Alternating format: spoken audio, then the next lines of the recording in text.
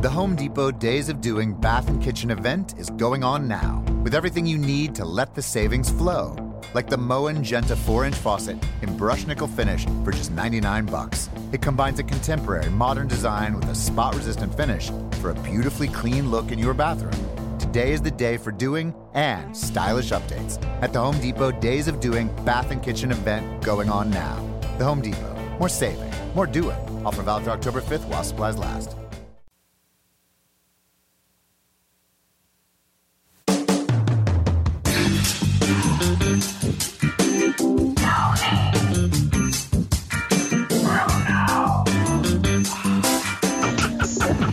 Like that. That's how I always reaffirm myself. Give me another one. Tony Bruno. See? Give me another one. Tony Bruno.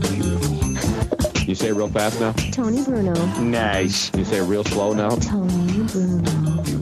Can you get deeper? Deeper. You're a bad man. You're a bad man. Tony Bruno. Tony Bruno. And now. Oh, Tony Bruno. Stop it! Here is Tony Bruno.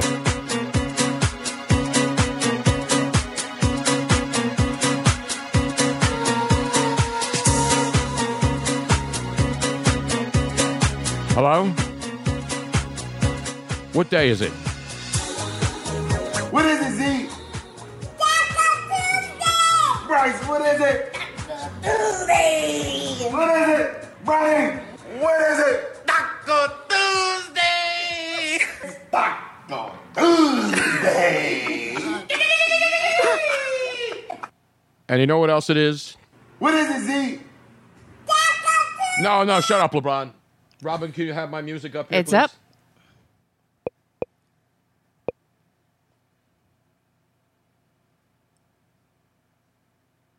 I don't know why it's not playing. I have it ready, and I'm playing it. There it is. It's Tuesday, which means it's not Monday anymore, which means there's a big difference from yesterday and today. And you know what that means in the end? It means... What a difference Yes. a day made. Because yesterday at this time, ladies and gentlemen, as we gathered around the personal electronic devices, your phone on Twitch, your big screen TV, screencast to Twitch TV, Bruno Nation Live, in your car listening to audio only safely while you're driving around, trying to get away from the flotsam and jetsam of the Hint, real hint. world. What does that mean? Hint, hint. That if you're driving and watching, you shouldn't be. No, that's a hint. I'm saying use audio only, which we can do on Twitch. I don't want people distracted. We got enough distractions. But yesterday at this time, we were talking about a team that lost 7 consecutive baseball games. A team that many had given up as dead. The same team that was okay earlier at the year, but for some reason now all of a sudden completely forgot how to play basic fundamental baseball. And what happens? First of all, the general manager, Matt Klentak, of the Philadelphia Phillies, was under the gun. The manager was under the gun. The players were under the gun. Everybody was under the gun. And then Matt Klentak had to clear the air before they took the field last night as the New York Metropolitans came to Philadelphia. An organization and a team more dysfunctional than your Philadelphia Phillies. And Klentak discussed all the issues that had this city in an absolute blathering foam of disgust, the heat, the humidity. People were melting before us all over the streets. Fans were frothing at the mouth, trying to figure out how they were going to get through the rest of the summer, or at least make it to training camp a month from now when the Philadelphia Eagles. In fact, what I'm reading today, most of the sports stations have already moved on to the Eagles. Let's get it back to the Eagles now. I'm surprised no one's breaking down the NHL schedule for the Flyers on local sports talk radio. But hey, they do whatever they do. We do what we do. They do what they do. And as the great Charlie Manuel once said, what it is what it is. Exactly. What it is what it is. I know it is, Charlie. What it is what it is. What it is what it is. It's raining tacos. What it is what Why is it this thing on loop here? What it is what it is. See, this is what happens when What it Luigi is, what comes it down is. here the night before and does a damn show. Then I got to come in here and fix everything again. That son of a bitch. Excuse me, ladies and gentlemen. I will get this corrected.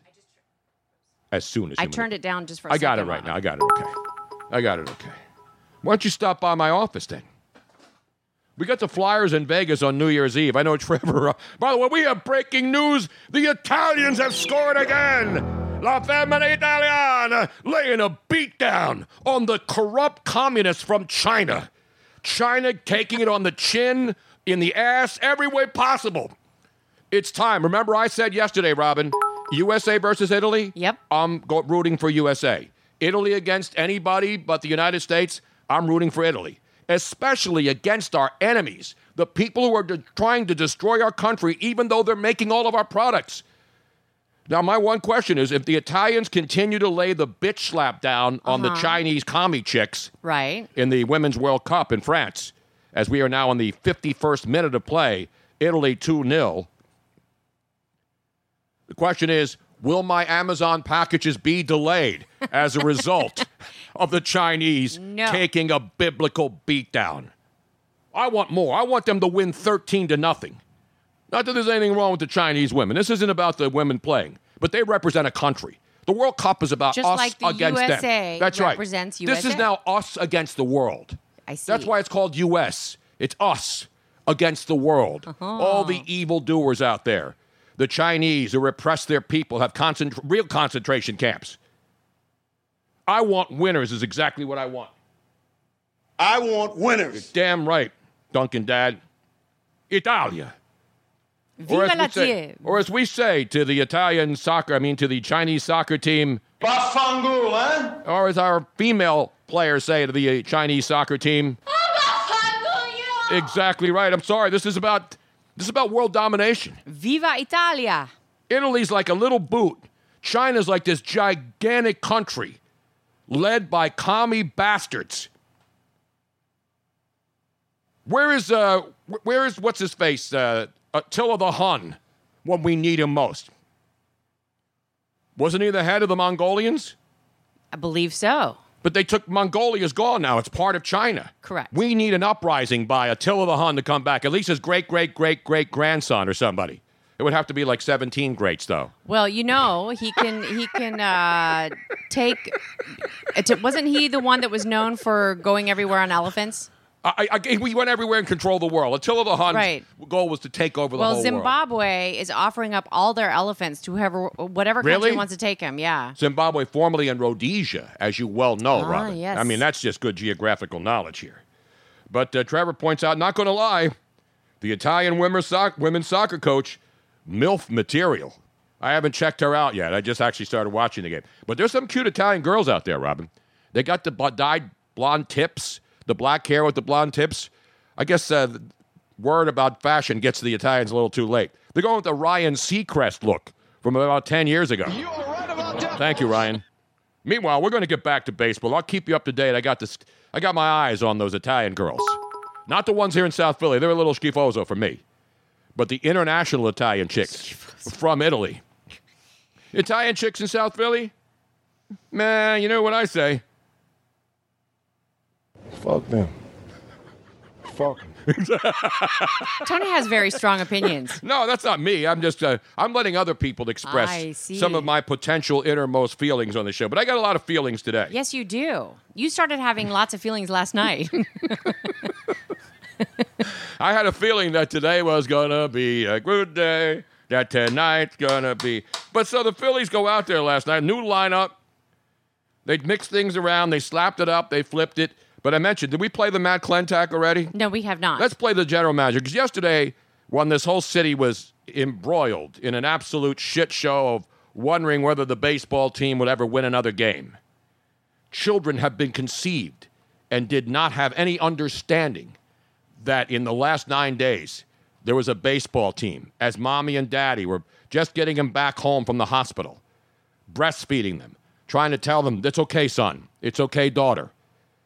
Baseball still exists in Philadelphia. Just because you in your short lifetime on Earth have not seen a Phillies win does not mean they will never win again. In fact, I believe Matt Klentak yesterday cleared the air in the clubhouse, put a couple of fans on, threw a couple of deodorizers in there, cleansed the air, and now all of a sudden, Tranquility Base, the Phillies have landed. I'm very well aware of all the criticism right now of the manager, of the coaching staff, of certain players.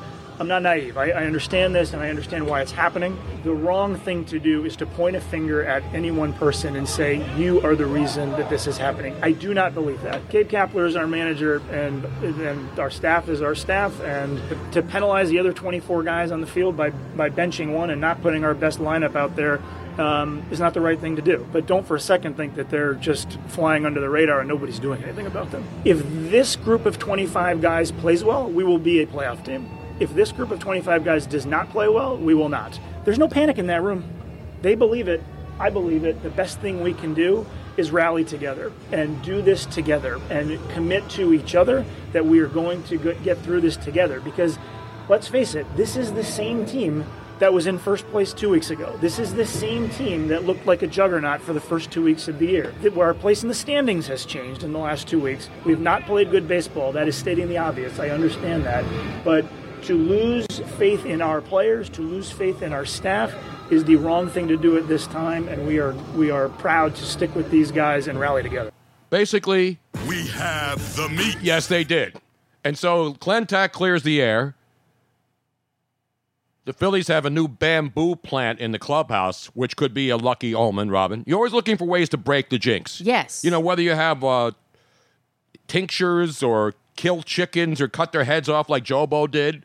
Do you have a lucky thing? I used to have the Italian horn, but that didn't do anything, except get me chicks when I was younger. When you wore the Italian red horn, or the gold one especially. Yeah, the gold one especially. The gold one showed chicks that you had a couple bucks and you could take her out at least before you're going to go out. By the way, we will have an update on what chicks or women now do when they go out with men. And it is disturbing to me. We'll move on that. But anyway, so what did the Phillies do? Matt Clentac talks. They go out and bring a pitching machine to the outfield during batting practice and had the pitching machine throw curveballs because these guys had a problem hitting everything. Joe Boo had a problem hitting the curveball, so then he had to sacrifice chickens in the clubhouse. You remember? Yes. And He's now doing insurance commercials, of course, for Allstate. I'm glad that they're not sacrificing chickens in the clubhouse. The Phillies were getting close. They sacrificed a bamboo plant in the club. They didn't sacrifice it. They just had bamboo. I can't believe they didn't have like patchouli oil and crystals and coconut oil they and should have, crystals. Like, crystals placed around. Yeah. Maybe play some Zen. And then maybe play some Enya in the clubhouse. Yes. And maybe they need to like do a saging. Yeah, get somebody in with a sage. Yes. Well, that was just somebody. Let's just like cover all the bases. I think we have tape of the sage being spread around the clubhouse. I can't get that stupid thing to go up there. Anyway, they said somebody brought sage in. You couldn't hear it, though. It was quiet. Yeah. I don't think sage makes noise other than the people coughing when they breathe it in. Not Sage Rosenfels, the former quarterback. That's great Sage Rosenfels knowledge there, Mr. Swedish Chef. So anyway, they go out, they bring a pitching machine out to throw the curveballs. Guys are taking, and then boom, Gabe Kapler, absolute know-nothing manager for the last 7 games and probably for the last month, decides, hey, I'm not going to bat. I'm going to mix up the lineup a little bit. Forget about Bryce Harper leadoff. Let me put Scott Kingery at the leadoff spot. Boom, 2 hits. Let me put Gene Segura back in the 2-hole where he was tearing the cover off the ball earlier in the year when everything was great. Boom, 4-hit night. Let's put Bryce Harper in the 3-hole. Boom, 2 more doubles, drives in runs. Let's put Rhys Hoskins back at cleanup. Boom, home run. How about the 5 through 8 hitters? 8 for 17, 2 walks, a home run, a triple, 4 RBIs. Maikel Franco, who plays sparingly, even though this guy, when confident, is one of the most unbelievable lower lineup. He was the best 8-hitter in baseball earlier in the year when they had him down there. And it's not like they have a bench loaded with guys that they could put out there, because Franco goes out. When he gets in a groove and gets his head on straight and he feels confident, nobody plays a better third base than Maikel Franco. Last night, he flashed the leather. He slapped a 3-run home run in a back-and-forth game that was hard to watch. Zach Eflin was terrible. We said it yesterday when my buddy Mike Puma was on. You have 2 pitchers out there who both suck against the team they were facing, so something had to give. So every inning, it was the Phillies would give up a couple of runs. Zach Eflin gave up a couple of runs. Give and take game. Yes, it was. I mean, it was back and forth. I mean, if you don't care about your team, you're saying, wow, this is fun. And the other thing I said to Mike Puma, I said, Mike, remember when we used to play those 13-run pools where you would bet on a team, somebody's going to score 13 runs tonight? I said, this is the year to do it. And then what happens? The Phillies go out and score 13 runs. So if you bet those 13-run pools, you were a winner last night because the Phillies finally broke open a game that was back and forth and back and forth. And Zach Eflin had the easiest win of his career. He sucked for 5 innings, got lit up all over the place. Zach Eflin, 11 hits, 6 runs, 3 home runs over 5 innings. He gave up home runs, those 3 home runs, on an 0-2 pitch, a 1-2 pitch, and an 0-1 pitch. He didn't have it last night. And he's one of those guys, sometimes... sometimes maybe good, sometimes maybe shit. And he was shit last night, but luckily, so was the other guy, Matz. He sucked just as bad, if not worse. And finally, the Phillies broke this game open, and it was Maikel Franco's home run that put this baby to rest when they went up 12-6, and everybody went home happy. But that was a crazy game. And now all of a sudden, the Phillies put up 13 runs. They couldn't score 12 runs during their last 12 games combined. Now they scored 13 in one game. And so the question is this Phillies team back now? Because for all of the hype and, wow, this team was great. We do this. It's a long season. Do you believe that was the turning? It was Dormatz, that's right. Not Ken Matz, former WIBG newsman back in the day, for those of you who are old school like I am. So it was a crazy game, but the Phillies win. Now, I'm not saying, it's going to be great again. They're going to just launch right back up into first place. The suggestion is we go crazy both ways. When a team's going bad, and the Phillies were going bad, it's like, they suck. This lineup's bad. Who are they? What were they thinking of? This is the same guys that were tearing the cover off the ball in the first couple of months. So how can teams that were good suck become so bad so fast, and then all of a sudden don't have talent? That's not the way it works in here. It's all up here. It's all up here, Robin. Now, you can bring out your trinkets, your amulets. Not an omelet, though, because you can't really have that in a clubhouse. Amulets. What did I say? Amulets? Yeah, amulets. Whatever you can bring out there. Every game, it's a great point, Driver. Every game in baseball, remember back in the day, you didn't have expended post-game and pre-game shows in baseball because there's 162 games. In football season, every Sunday, there's the lead up to the big game, whether it's college or pro. Here in Philly, obviously, it's about the Eagles. Every city's about their pro team, unless you're a college town, and it's about your college team. And so you have a whole week to either rejoice or gloat or be pissed off about a football game. Every night now, you got 2-hour post-game shows after every game, win or lose. So anyway, relax. It's a long season. Does this mean the Phillies are breaking out of it? I don't know. Just run the same lineup out there tonight and see what happens. The Mets, meanwhile, they're a totally different story, as we told you yesterday with Mike Puma. Now the story today, story in New York today is somebody in the front office, maybe the general manager, is phoning down what to do to the managers. Not since George Steinbrenner used to tell Brian Cashman what to do when he was the owner of the Yankees and still alive, and Brian Cashman ignored George Steinbrenner many, many times. Because one thing you don't want to do, if you're an employee, if you're on a radio station, you don't want somebody micromanaging your job from upstairs in the front office, right? Correct. No matter what you do, the worst thing, especially in my business, you're doing a job, somebody hires you to do a job, and then all of a sudden one day they decide, hey, you're not doing what I want. You're not doing what we paid you to do. No, you paid me to do what I do, and I'm doing what I do. You know what I'm saying? What it is what it is. Then all of a sudden, because you're on the hook, because you can't figure out how to fix a whole radio station, you're going to blame me for it. That's not how it works. Micromanaging doesn't work. No, it does not. Not when you hire a baseball manager in the dugout. Never will. If you have a baseball manager in the dugout and you have to make phone calls down from upstairs to tell him what to do, pitching changes, then just get rid of the manager. Yeah. Or come down and say, I want to be like Finley used to do. Come down and be player, manager, owner, and manager of the team. And that never works. Isn't that micromanaging as well? Yeah, but if you're the owner, you go down, then you're accountable for the mistakes. The owner sits up and he writes the checks, And he has a right to bitch because when he writes checks and his team doesn't perform, then he says, what are you guys doing for the money I'm paying you? Speaking of coming down and telling you what's what, Dan Hopman on Twitter is reminding that it wasn't Attila the Hun, it was Genghis Khan. Genghis Khan, that's right, Genghis damn it. Khan. And you and I have watched various Genghis Khan shows. That was a bad job out of us. Genghis But Khan thank you. was the head of the Mongolians. Yes. And he basically tried to take over the whole world, and he was getting close. And he only had horses and shit back then. No, he didn't had have nuclear. elephants. But I'm saying, but he didn't have jet fighters No. and nuclear weapons. Yeah, no, he was. He had horses and elephants, and he pretty much took over the entire country of China, which is China now, the Mongolian Empire. You know, and got Russia, absorbed. he had Russia, he was taking over. yeah, He was coming to South Philly if they didn't stop him. He was going Finally, to take over the world. I forget exactly what stopped him finally.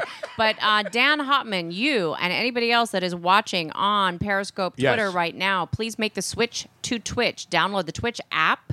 It is free to download, and then it is free to follow Bruno Nation Live, and that way you will be part of the chat room at all times rather than me just occasionally remembering to go over to Twitter and check the messages there during the show. So, yeah, Twitch is where it's at, yo. Make the switch to Twitch. we have the air conditioner installed yesterday. A busy day It's around actually- here. I'm a little chilly I'm now. not. I'm still hot. I came down here all fired up today, Robin. Yes, you were. I came down here. I left nothing in the locker room. Actually, I left pretty much everything in the preparation room. I came down here visibly shaken. But then I saw the Italians were up 1-0, and then the chick scored another goal. The goalie's pretty hot, too. You got to say something about those Italian women. It's like all European or Latina women. Yeah. With all due respect to them, at odds. Duncan Dad is telling Trevor from the 203, blondes and Asian women, is this heaven? Yes, it is. Yes, it is. I saw some. Oh, Netherlands versus Japan action is next, yo. Yes. I'll be watching them. I'll be checking them out. We may have to get some ramen, though, for that later on. I'll get a little hungry. You know, ramen's a big deal in Japan. It's a big deal here, especially for college Right. kids.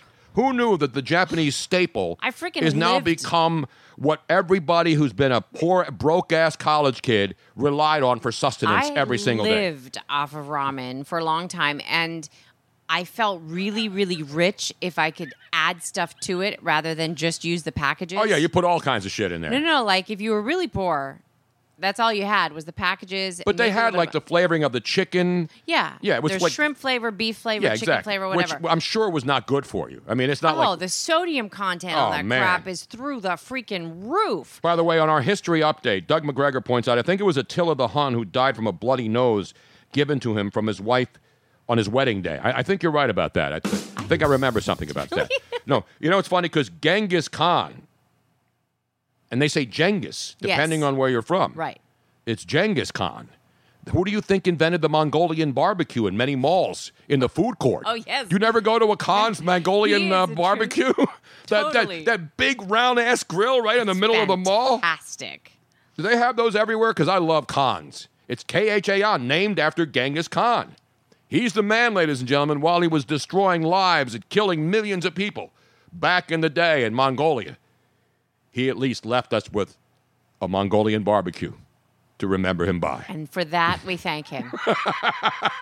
Speaking of animals, we would like to point out that we are visited today. We got a full by- house or just 2 out of 3? No, just the 2 out of the 3. We have You know, Lily. 2 out of 3 ain't bad, Robin. 2 out of 3 ain't bad, no. We have Lily up top. Lily's up on top of the couch. She's normally up here on the counter. Yeah, But I believe Luigi, who did this show here last night, must have left some sort of stank that did not allow Lily to go up in her normal spot because she's always on that third mic location. She has her towel laid out there. But I got to be fair to Luigi, though. He was sitting in my position last night. Yeah, but it doesn't matter. Usually, Lily is always on that desk. Yeah, that's true. But today, she chooses to go topside. Now, I wonder if it's because of the air conditioning. Maybe it's too cold for her. No, it's not too I'm cold. a little chilly. Not me. Let me see. You have a bra on today, Robin? Yes. It's an outrage. It's not quite that nipply yet. I will let everybody know if it gets there. People still eat ramen. You can still, when you go to a store, you can buy a whole case of it. Well, no, we were told under advisement from your doctor to not eat ramen anymore because of the sodium content. Yeah, but you don't put the sauces in. You just use the noodles. Oh, you don't. yeah, You throw out but the then it doesn't packets. taste good. Then you add your own like fresh stock. Don't be using that. The problem isn't the noodles. The noodles are good. The problem is the fake little packets of Yes. fake chicken stuff and chicken gizzards and chicken dicks. Good. Put your own stock. And we always buy chicken stock. And we always have the beef, the vegetable, and the chicken stock to whip up some sort of good soups and whatever you need to do. You know what I'm saying? But anyway, enough about food, enough about geography, and enough about baseball. But I told you the Mets are a mess. We already know that. Meanwhile, let's get down to the rest of the baseball, Robin. Because turkey's not done yet. the turkey's not done. Will I hear the thing pop up once? Yes. Because the temperature's just right now. We got it just right. Finally air conditioned. I'm not sweating. The only reason I was sweating because I came down here in an absolute rage. Not against the machine. It was against a couple of other machines. But anyway, I'm over it now. You see how I can shake things off, Robin? Yes. I've gotten good at it too, right? Yes, you have. I've taught you how to get over it and move on when something goes terribly, terribly wrong. Let it go. Let it go. It's a tad bit nipply. It is Titty and Taco Tuesday. Huh? It's our favorite combo mambo. Because a woman on Twitter who I follow, who calls herself Double D's, posted a picture. Now, again, I didn't ask her for the picture. I follow her. She posts a picture. Double D, she said, it's Titty Tuesday. And then I wrote back to her, and I said, wait, why can't it be Titty and Taco Tuesday? Or Taco and Titty? You have the tacos first, and then you come back with the titties. It's like having the having the meal and then the dessert afterwards. You know what I'm saying? I'm asking you as a woman, Robin, because I don't have man boobs yet. I haven't lactated in a while, so I want to know what the deal is. Or ever. Have you ever lactated? You know what it's doing out there today, Robin? By the way, anyone... Wait a minute. Let's get it ready here. It's raining tacos from out of the sky. Tacos, no need to ask why. Just open your mouth and close your eyes. It's raining tacos. It is raining tacos. Open your mouth. What the hell is this from? Is this from Cloudy with a Chance of Meatballs or something? No, it's an album of it's all these silly songs on this Parry Grip album. I was looking for taco songs. Well, you found one. Well, what's better than raining tacos on Taco Tuesday? We used to get tacos every Tuesday when we worked in L.A. because there was a Del Taco right near the studio. And we would load up. They were $2 for $1. I know. They were good. And they were the street tacos. They were really and I like the chicken soft tacos. Yes. I could eat 10 of those right now, Robin. It's Hoagie Fest. Is it Hoagie Fest at Wawa yet? I don't know. But I got to say, between Hoagie Fest and Del Taco Tuesday, I like gotta Taco go. Tuesday. Me too. I love Taco Tuesday. Gotta... Wait, now here's a good question. Yeah, Trevor from the 203. Del Taco or El Pollo Loco? Totally different organizations. El Pollo Loco, when you go in and they're only on the West Coast, Midwest, obviously in Arizona, California, they got the big grill there, and everything is freshly made. Not that Del Taco does it, but when you order something from El Pollo Loco, they take the chicken breasts right there, chop them up, and they'll put them in a bowl. They'll put them in a taco. Del Taco and Taco Bell, they still make the chicken, but it's not the same. When you go into El Pollo Loco, you're getting fresh, just right off the grill. So they're not sticking it in the freezer. Speaking of that, I have an update on fast foods today. I'm going to go El Pollo Loco if I want to have a really good taco bowl or a really good bowl with fresh chicken or a burrito. And I've never even had a taco in El Pollo Loco. I think you do. You get the street tacos, the carnitas and stuff. That's fine. By the way, fun fact on this Taco Tuesday, Americans eat 4.5 billion tacos a year. Yum. That's just here in Philadelphia, actually, I think. That's just me. That's like last night. Well, last night we didn't have tacos. We had quesadillas. Quesadilla. I could live on cheese quesadillas. And then sometimes, the one thing I don't want in any of my quesadillas or bowls, I don't want any beef.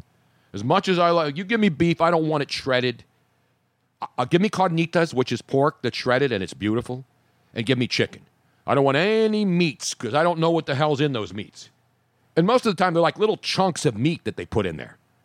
Who the hell chunks their meat? Seriously. Meat is not meant to be made into cubes. Have you ever noticed that? Yeah, no. When I see somebody spraying, when I see those trays and I'm trying to get a quality quesadilla or bowl, get those damn chunks out of my face. Get the chunks out of my face right now. Give me that shredded carnitas. Give me the chicken. Get the meat out of there as much as I love the meats. We have the meats. Exactly right. Sorry about the steak thing. Taco doesn't mean light lunch, does it? I don't know. I got to find out from my friends out there. Meanwhile, let's get back down to the business. So baseball, Yankees last night tied a major league record, 27 straight games now with at least a home run. Last team to do it. This is ancient history. It's like the Toronto Blue Jays in 2002. So the Yankees keep tearing it up. They won 10-8. Meanwhile, did you see what happened? I sent you this tape, I believe, Robin, in the Cubs game. Did you get that one? Post game from the Cubs? Yes, I did. Okay. So let me set up the story. So the Cubs are playing the Braves last night. And obviously, the Cubs are battling for first. They're in first place. It's a tight race with Milwaukee in the National League Central Division. The Braves have been on a hot streak. They were 6.5 up on the Phillies. Cubs win the game last night 8-3. And the Cubs were teeing off on Braves pitching. So give the Cubs credit. But that wasn't really the story. This is something I've never, ever seen before. We have two catchers in the game. Starting catcher for the Chicago Cubs, Wilson Contreras. Atlanta starting catcher, Tyler Flowers. They're just doing their thing behind the plate. They're catching their pitchers. So anyway, Contreras comes up, hits a home run in the ball game, and then as he's circling the bases, and the Cubs are laying the smackdown on the Atlanta Braves, Contreras turns toward the Braves dugout and says something to Tyler Flowers. All of a sudden, the bench is empty.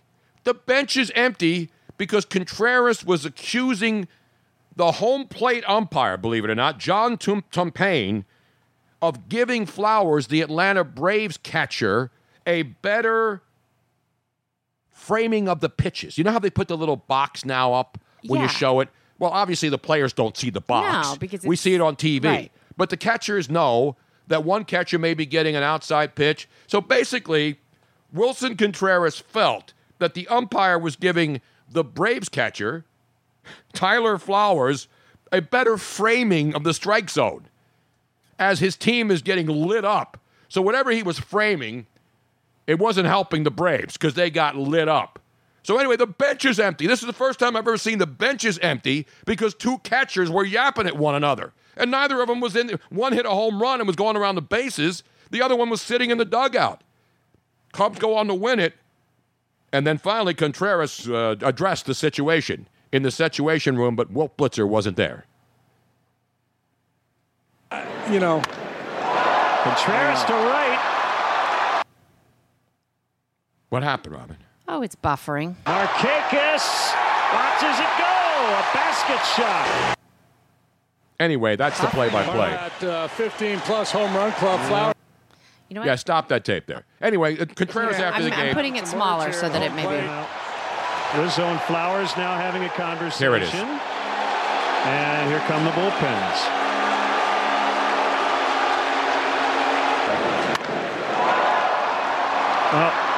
It looked like maybe Wilson had a word with Flowers. Yes, he did. And then pointing to their dugout. I thought he was looking at Will Venable, but maybe the Braves dugout. I don't know. Turn around and look at Flowers right away here. Watch. Looks back at Flowers. Now, I don't know if something preceded that when he came up to hit. So nobody had any idea. And did you see John Tumpain also came out of his position very quickly when that ball left the bat. So Flowers is obviously behind the plate. So when Contreras goes around, Contreras says something to the dugout, then says something to Flowers, and then the bench is empty. And as per usual in baseball, guys come running all the way out of the bullpens. Everybody's on, and nothing happens. Even when they have no idea what's going on. It's unbelievable. You got two catchers yapping about the actual imaginary box. The imaginary box. Oh, what's in the box? The pitches are in the box. If the umpire's framing it to help the Braves catcher, how come the Braves are getting their asses handed to them by the Chicago Cubs? It makes no sense. It does not make sense. And the best part is Joe Madden, after the game, the manager of the Cubs, was asked about it. He said, I find it amusing. You know why he found it amusing? Because the Cubs won. If the Cubs had lost, they were just tattooing Julio Teheran. We've seen some crazy shit go on in baseball. This one has to take the cake. catchers yelling at each other over the umpire's strike zone. Like the umpire, like the catchers have anything to do with it. Just get down there, kneel down, and catch the damn ball. And don't let the other team hit balls because you're calling a bad game and the pitches aren't going where you want them to go. How hard is that? God, is that nuts or what? Anyway, we got to get to the big story, Robin. That's the great, yes, Len Casper and Jim DeShays, former Major League Baseball pitcher, who I believe, Jim DeShays pitched for everybody. Good guy, good broadcaster, by the way. Are the Chinese going to goon it up today? I hear they're bringing out counterfeit soccer balls that have been altered to help it go in. We have to ask the question. Yes. What's the question? The question is that racist? Well, it's suggesting that the Chinese may be using AI, not Allen Iverson. You know, because they've stolen a lot of our intellectual property. Except on this show, there is no intellectual property here. Where does I actually don't know. This is an honest-to-God question. Where does the word goon come from? Goon comes from, like hockey players back in the 70s when everybody was fighting. The Broad Street Bullies were called goons. They'd have a couple guys who would go out and fight. So, but it came around long before that. Because goonies was goons refers to, like, the mafia. You can call them goons. The hitmen would go out and beat somebody up or kill somebody. It's like an Italian type thing. No, it's not Italian. A goon could be anybody. It's not a race thing. It's not. It's just the term goon means somebody who goes out and strong arms somebody else. Look it up. I don't know the actual Merriam-Webster's dictionary term. Goon, a silly, foolish, or eccentric person. The North American word for it is a bully or thug, especially one hired to terrorize or do away with opposition. That's what I said. So you had the mafia goons. They didn't have to be the Italian mafia. You got goons now in street gangs. It's always that tough guy that has to go out and send a message. Hey, you're here on my drug corner. You get your ass out of here or we're going to take you out. And then it usually happens the next night. Craig Berube was called a goon when he played for the Flyers. He just got himself a Stanley Cup with the St. Louis Blues. So goons were guys who were the tough guys, whether it was in sports. Like, for example, when Wayne Gretzky played, you know, he had his, they didn't even have to be goons. He had guys that protected him. You don't hit Wayne Gretzky. And if anybody went after Wayne Gretzky, the team would go after that guy. The tough guys would go after it. So that's where the term goon in hockey came from. Marty McSorley, Todd, I mean, the list is on and on and on. Sean Avery. The goons now there aren't as many goons as there used to be. Because now tough guys can actually play. Back then, there were guys you wouldn't put out on the ice because you were afraid he was going to make a mistake and cost you a game and take a dumb penalty. Now, you know, tough guys can skate. Tough guys actually go out they don't just go out for the express purpose to go out and take somebody out or retaliate for something stupid, for the most part. Dave Brown, I mean, the list everybody knows. The list goes on and on and on. But goonery in hockey, to those people who don't follow the sport and just say, it's nothing but a bunch of goons out there. No, it ain't. Hockey is not a goon sport. It's an incredibly gifted athletic sport where you have to be on the fly, jump over a bench and go out there and get into the play and make sure everything's right. So that's the people who don't know. Exactly. Tanya Harding was a goon. Actually, it was Jeff Gillooly was her goon. Remember, Tanya Harding is the one who hired Jeff Gillooly to go out there and hit what's-her-face's kneecaps. That's a goon. Jeff Gillooly. Goon. You got it right now? Not the Goonies. I don't know why they call them the Goonies. They weren't really goons. They were a bunch of kids. What about Goomba? It has nothing to do with it. Goomba means Italian, or you play Mario Kart too much, and you play too many Mario games. Anyway, enough about that and the goonery. See how we get things solved on this show, Robin? Somebody asked a question. You asked a question, I believe. Yes. And I gave you the answers, and they were the correct answers. But the first definition is total bullshit. Because what was the first definition again of goons? A silly person. Silly people aren't goons. Tomfoolery. That's the old English. That would mean I am a goon. Yeah. Do I engage in goon tactics on this show? Do I threaten anybody? Sometimes. I threaten the mayor of Philadelphia, but not with physical harm. No. And I don't even threaten him. I just point out the idiocy of our elected officials because I pay their salaries. I'm a taxpayer. I have that right.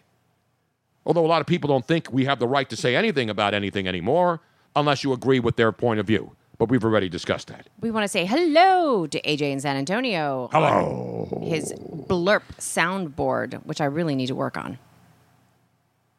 He's silly to me, too, as AI once and said. thank you, Don Collins, 100 bits. I try to tell everybody thank you for all the bits. It's but funny to me, too. Yes. There's so many in between, and I don't want to interrupt you when you're on That's the roll. okay. I should stop whenever I hear that sound. That magical sound of someone, what's the term? Cheering us bits. Yes. In the bit jar. Thank you. And, Thank you very much.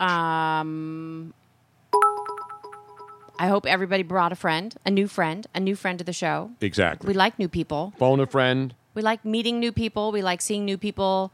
And if you are new and you're watching and you haven't commented yet, we can't see who's in here unless you actually make a comment. We can see that there's all these viewers, but we can't see you until you make a comment. So at least say hi. Say hi. Wave. Do the, Yeah. what do you call it, wave? The Fortnite wave. That's the big thing now. The Fortnite wave. You into the Fortnite wave? By the way, we are now in the 86th minute. And what's interesting to note in this Italy versus China game is that when you see a 2-0 score, you hear that the game is 2-0, you're thinking, wow, the Italians are just dominating the game. They're not. Time of possession, not time of possession, but possession on one side of the field favors China. Shots on goal favor China. The Chinese have outshot the Italians 19-12 and have no goals to show for it. That means that is a very good goalie. Exactly. Well, she's Italian. You know what they say. After she's done, you know what the first thing she'll say to all the girls? What's that? Tutti a tavola. A mangiare. They got a pot of gravy cooking right now. The meatballs are racking. It's in the locker room. The pizza oven set to 900 degrees. I had some nice... A little prosciutto maybe. Yeah. How about the spread? The Italian girls will bring out the spread. The Chinese are right in front of the net. Oh, and another save. The Italian goalie is standing on her head, her ass, her knees, her boobs, anything she can stand on. She's the real MVP. She's pretty hot, actually, too. She's got thick thighs, though. She got padding on there. Love the Italian chicks. They got blue uniforms, and then the goalie has to wear the green, Robin. Uh-huh. I don't get when goalies wear... I know they have to wear a different color. Right. But why not wear a color that's pertinent to the country? You know what I mean? If the team... If Italians, red, white, and green, right? Yes. So you got red, blue... Why doesn't the goalie wear red? Because the Chinese women have exactly. orangish red uniforms. But the goalies, they've always... Like the Dutch goalies they always wear like ridiculous totally colors. It's Now we got an Italian chick down. I think... And then the Chinese people, this could get ugly.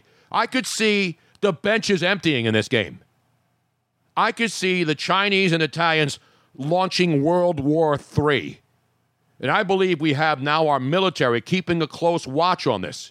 Because you know the Chinese have nuclear weapons, Robin. Yes. The Italians, not so much. Hey, we have a name that I'm not recognizing, KBRY96. How would you say that? Cabria? I don't know. It's initials, Robin. I know. I always like to try to make it into a name, like license plates that spell out something. Like the ones in California that say Kauai. Yeah. But Clippers Nation. He is pointing out that Harry and Aton are live on Twitch now Absolutely. as well. But they are on right now. And so we have conflicting time periods. And so they're doing their own show and over the air in New Jersey on 98.3. Well, they're saying that we should bring them in sometime as a joint effort. We should, I don't know, do they take phone calls? Yeah, of course. I think so. We should call them. Should we call up and can we spoof them? I'll call and say, Frank Rizzo. I can pretend I'm a jerky boy. Cabri96, if you know, what is their phone number if they're taking phone calls? Wait a minute. AJ Bruno 2019 just checked in. He is subscribed now. Is that me or is that my son? He wrote, The Farm. Boom. Well, unless you have an alternate personality that you don't know what they are doing at the moment, then I'm assuming. It's K-Bry. K-Bry. K-A-Y-B-R-Y. K-Bry. See, that's what I said close to it. K-Bry. I don't get the farm boom comment. Bet the farm? Maybe? Come on, Tony. No, seriously. Oh, did he bet the farm on the Italians? And the Italians are now doing their, they're not doing the Florida, it's great to be a Florida game. They're just they're clapping. Because they know we are now entering the 90th minute. And the domination of the Italian nation is going on strong right now. The Chinese look angry, perplexed, discombobulated. Actually, it's pretty hard to tell what the expressions are. All right, enough about that. Oh, I have an update. You have an update, and I've confirmed, reconfirmed. This is breaking news, yes. This is breaking news. Did Gary get back to us? So this was FP Jr. that got back. FP Santangelo. Because yesterday, remember, we told you on the show, you may have seen it over the weekend all over social media, Gary Radnich of KNBR 680, also a TV star, did sports forever in San Francisco, born in the Bay Area, announced over the weekend on Twitter that he was retiring after 36 years of radio and TV in the Bay Area. Gary and I go back, way back. We spent 17 years together every single day. I would do a segment with him. No matter where I was working, I still had another job. I always had that carve out at 11 a.m. Pacific time to call Gary, whether I was with Mike Golick when I was back at ESPN in the early 90s, all the way up until a couple of years ago when management changed and the new company came in and they decided to start changing things up, and that's fine. That was their decision. But now Gary, I've been trying to contact him. I've been going back and forth on Twitter, but he doesn't really, I don't believe he's running his Twitter feed. And that's fine. A lot of people don't. I really am on my Twitter feed. Some people don't want to be on their Twitter feed, and they have people that handle it. Robin's sometimes on the Twitter feed, but I know it's going. Sometimes it may be good, sometimes it may be shit. Exactly. I hope this game's over soon. I really need a massage, says Bob from Valley Forge. You got an Italian masseuse? Don't go down to Florida and go to the Orchids of Asia. They'd be pissed off right now if you went in there because China's losing. I don't know if they're Chinese. I don't know which part of Asia they're from. I don't think they'll be happy right now. Bob Kraft isn't even down there anymore. He says, I'm staying away from that joint. We got 4 extra minutes, but we are now in the 92nd minute in extra time. And they're going to have to really pull out all the stops, throw some ramen on the field, do something. The Italian goaltender comes all the way out to the 18-yard box, makes a diving save. Giuliani. Not Rudy Giuliani, the former mayor of New York. Rudy Giuliani is not the American goalie, although I believe he will be filing a lawsuit immediately after the game for some stupid reason about Donald Trump or something. So it looks like it's going to be over, Robin. It looks like the Italians are going to advance to the quarterfinals of the Women's World Cup. Can we give them a roaring round of applause? Yes. I may have to find an appropriate Italian song here.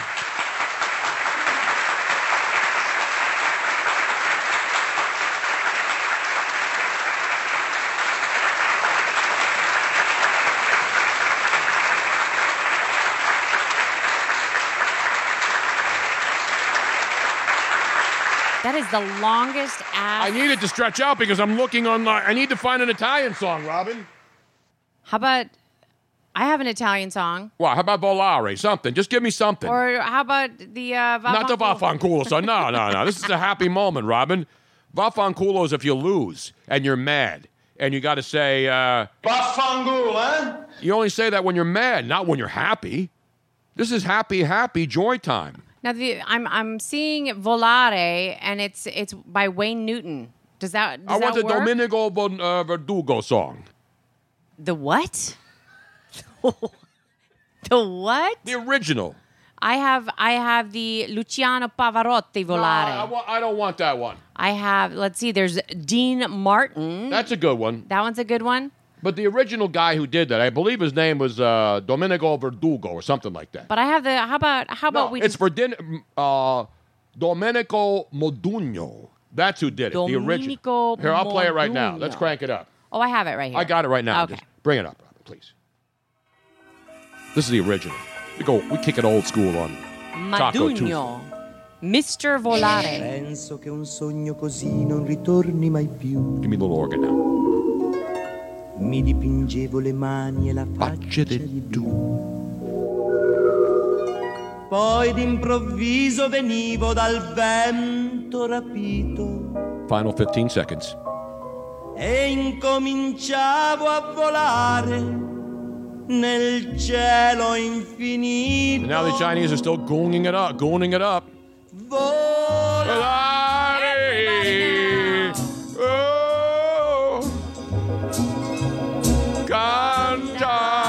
Cantare, Robin. Oh. Nel blu dipinto di blu, felice di stare lassù. Lassù. E volavo felice più in alto del sole ed ancora più su, mentre il mondo pian Stinking Chinese are doing the sweeping the knees. Late. Talk about goonery. Now they're bringing out a stretcher for one of the Italian chicks. If only I were there to be able to massage that throbbing thigh. Sweep the knees. I want everybody to go out there and take out the Chinese right now.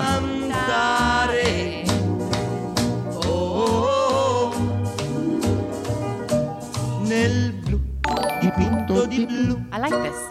This is the original, Robin. I like this version. It's the one I grew up with. And then Dino did the second one. That's why. But it is a final now.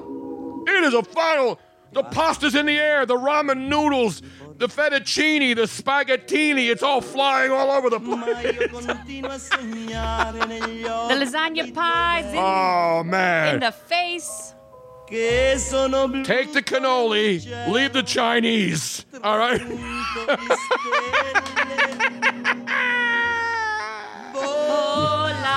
That's right. Throw your penny in the air like you just don't care. I need pasta tonight, Robin. Put on the pot of water right now, everybody. I'll go make some gravy in my spare time, Tony. This is why he's known as Mr. Volare. Exactly. I now understand. Domenico Modugno. Doug McGregor says, I tossed the pizza dough. Just don't toss the salad till later then. And you know, you eat the salad after you eat the pasta in Italy. Did you know that? Yes. Everybody now.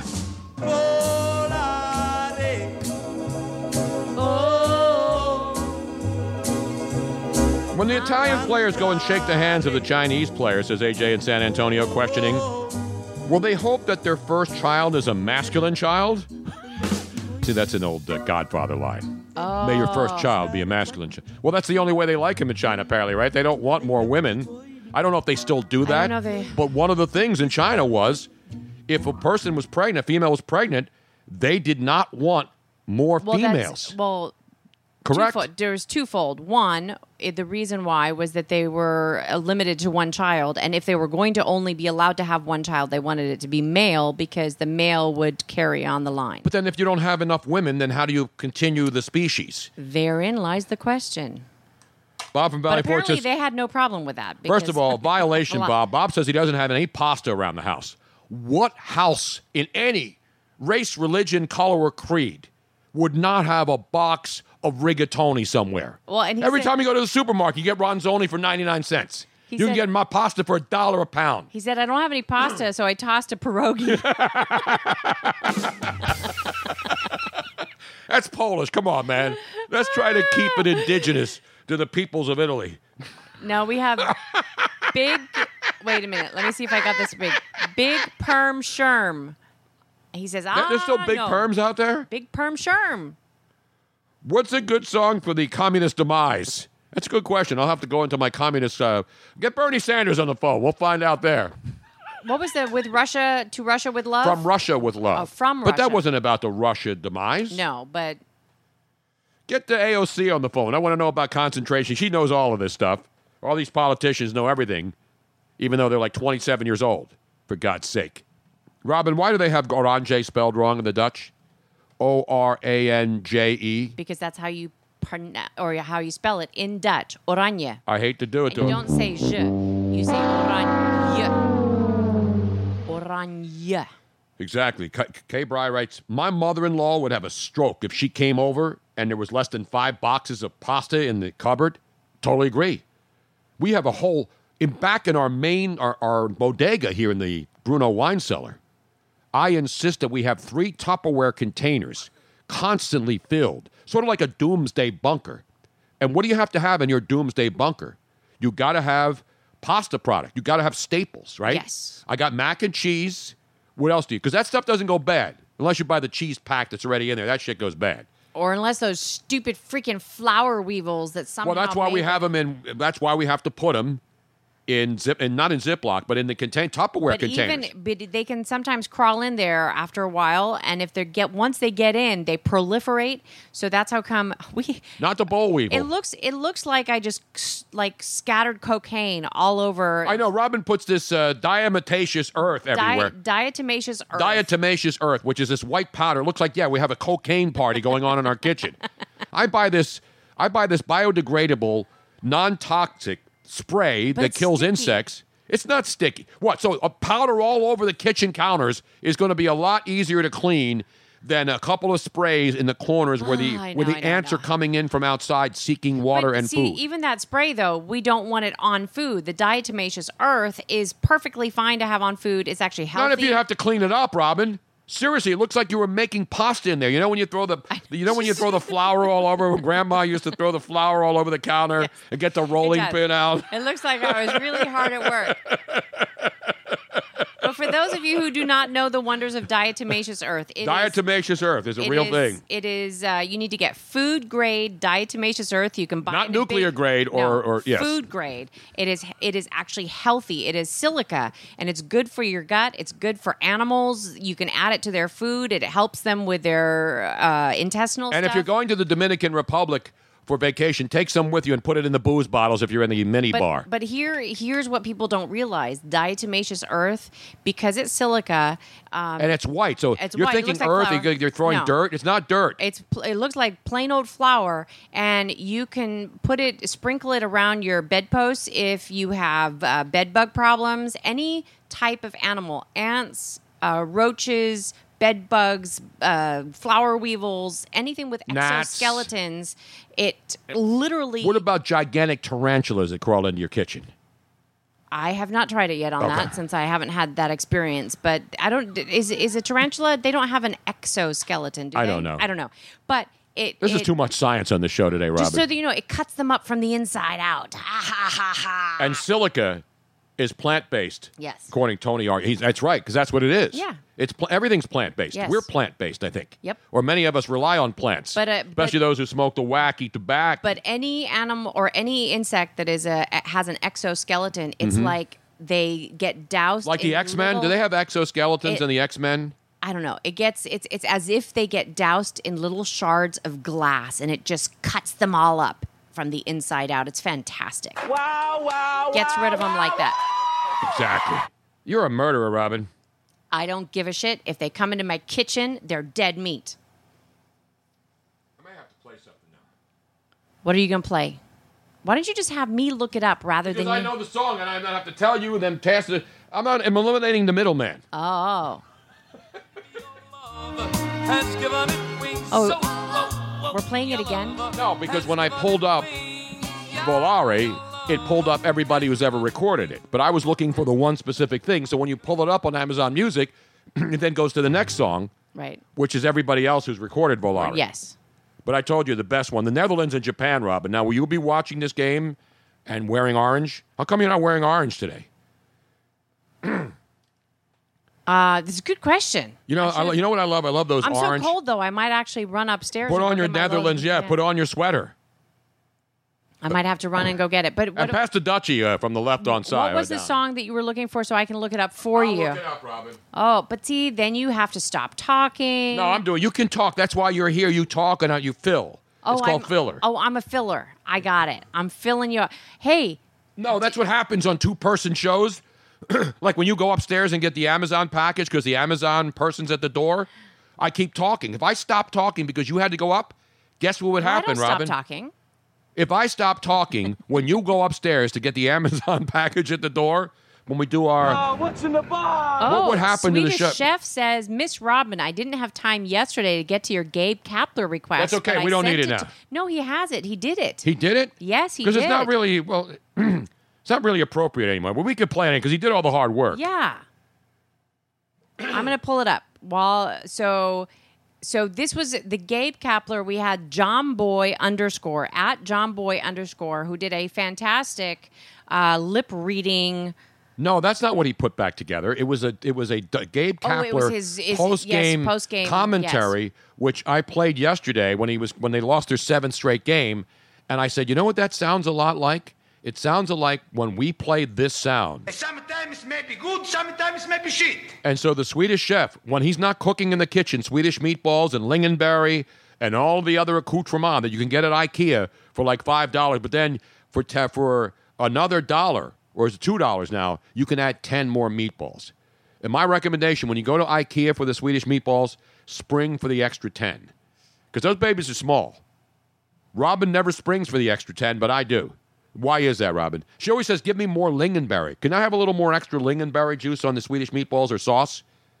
I like the lingonberry, too. I hate cranberry sauce. I know, I love weird. lingonberry sauce. I don't know why. I like cranberry juice, but that's only to splash into my vodka The lingonberry is product. a little bit sweeter. Okay, here we have the Gabe. He's calling it Gabe Kapler Fever, brought to you by the Swedish chef. Let's go to the tape. Ebbs and flows. It's times of shit performance and times of successes, and it's not one thing in particular. Sometimes it's lack of execution. Sometimes maybe good. Sometimes the hitter kicks our ass. Sometimes maybe good. And it has to get better. I mean, that's what this game is all about. Sometimes maybe good. Ebbs and flows. It's times of shit performance and times of successes, and sometimes maybe shit. I don't care to label it. Sometimes maybe good. Shit performance and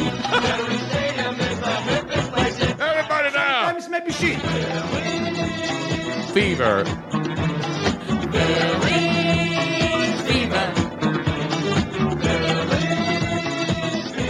and it has to get better. Oh, let's put your hands together, everybody. That was brilliant work once again. A man who spends his days as the Swedish chef, mixing up and slapping it up and flipping it and slapping it in the oven. He's got the, what's the thing again called that you put in the broiler? It's always a salamander.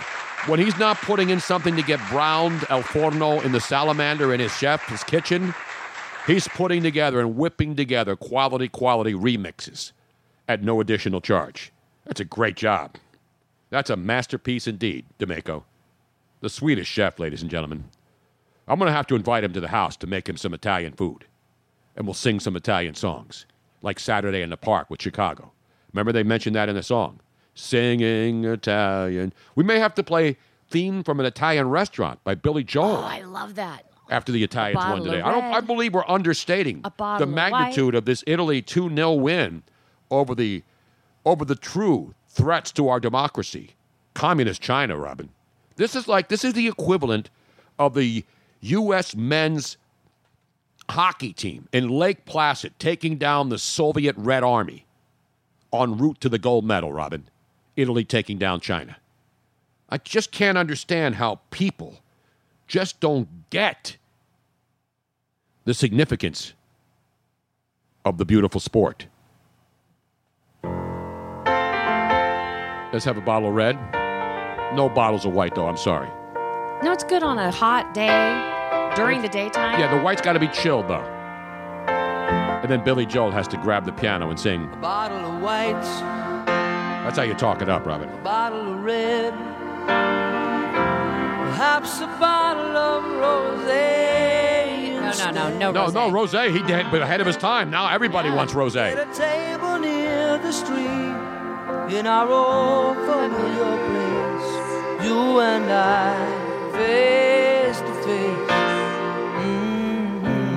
A bottle of red, a bottle of white.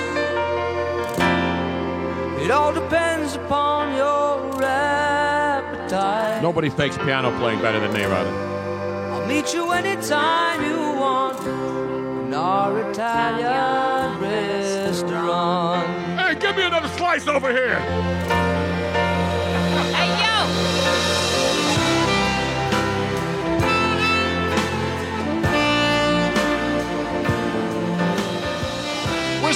hell I'm on for the table that I ordered a half hour ago.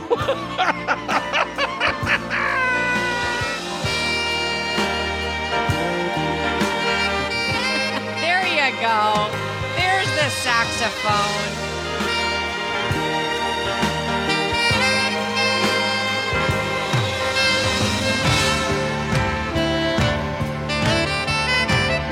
Dunkadette. Brenda and Eddie, where you at? Things are okay with me these days. Got a good job, I got a good office. I got a new wife, got a new life, and the family is fine. Oh, lost touch long ago. I'm not sweating like Billy Joel does at the piano. Except I'm getting big like Billy Joel. You remember those days hanging out at the Village Green? This could be my favorite Billy Joel song ever. And he's had so many great songs. I watched... Not because I'm Italian. He was on, what's that show, The Actor Studio? Inside the Actor Inside Studio. the Actor Studio, where he talks about how he wrote this song. It's freaking brilliant. Was he in an Italian restaurant? We was at Il Vagabondo in New York, which is now closed. I know. One of our so favorite sad. places. It's an outrage. But no, he talks about how he just did a complete... this is like 2 different songs in one because of the chord changes and everything. It's just unbelievable how he put it all together.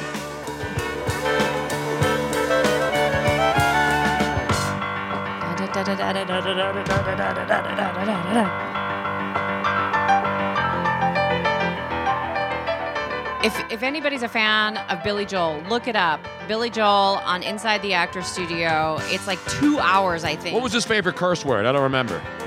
I don't remember either. They always do that at the very end. Brenda and Eddie were the popular steadies and the king and the queen of the farm. Riding around with the car top down and the radio on. If you don't think I'm the greatest fake piano player of all time, Robin's got to post a video later of me at a friend's place in this beautiful home up on the main line last year. And I sat at the piano, and people thought I was actually playing the song and singing along, Robin. Yes. That's how good I was. Did I not nail it? People everywhere, they're like, wow, Tony, we had no idea you could play the piano. And you're like, I can't. I've learned by watching a lot of bad actors pretending they're playing the piano in movies. But there's a lot of actors who actually can No, play. I know, but there's a lot that can't. Yeah. So you see their face like I'm doing here, and you think, but then when they do the close-up Yeah. of the hands, it's actually a real piano player Right. play. You know what I'm saying? Yeah. But this was no trick photography on my piano playing session at that big party we went to. Yes. Like a year ago, right? Or was that 2 years ago now? I think it's been 2 years now. What was the song I sang? I don't even know. Oh, I know what it was. The In Crowd. Oh, yeah. It was I'm In With the In Crowd. Yes. Not by Dobie Gray. It was the original version. I'll see if I can find Okay. it. You got to play that, right? But in the meantime, we should probably go on. I'm good at faking it, thank you. Yes, I am. All right, let's move on now to serious business. Let's get Billy Joel out of here. Well, I can listen to this song all day, I love Rob. him. Goodbye, Billy Joel. We love you. He was just here again. The guy never stops touring. He's like The Who. He's Except, amazing. actually, people go see Billy Joel. The Who can't even fill up half of a stadium anymore. He's amazing. For who? For what? It was Ramsey Lewis's original version of the In Crowd by the Ramsey Lewis Trio.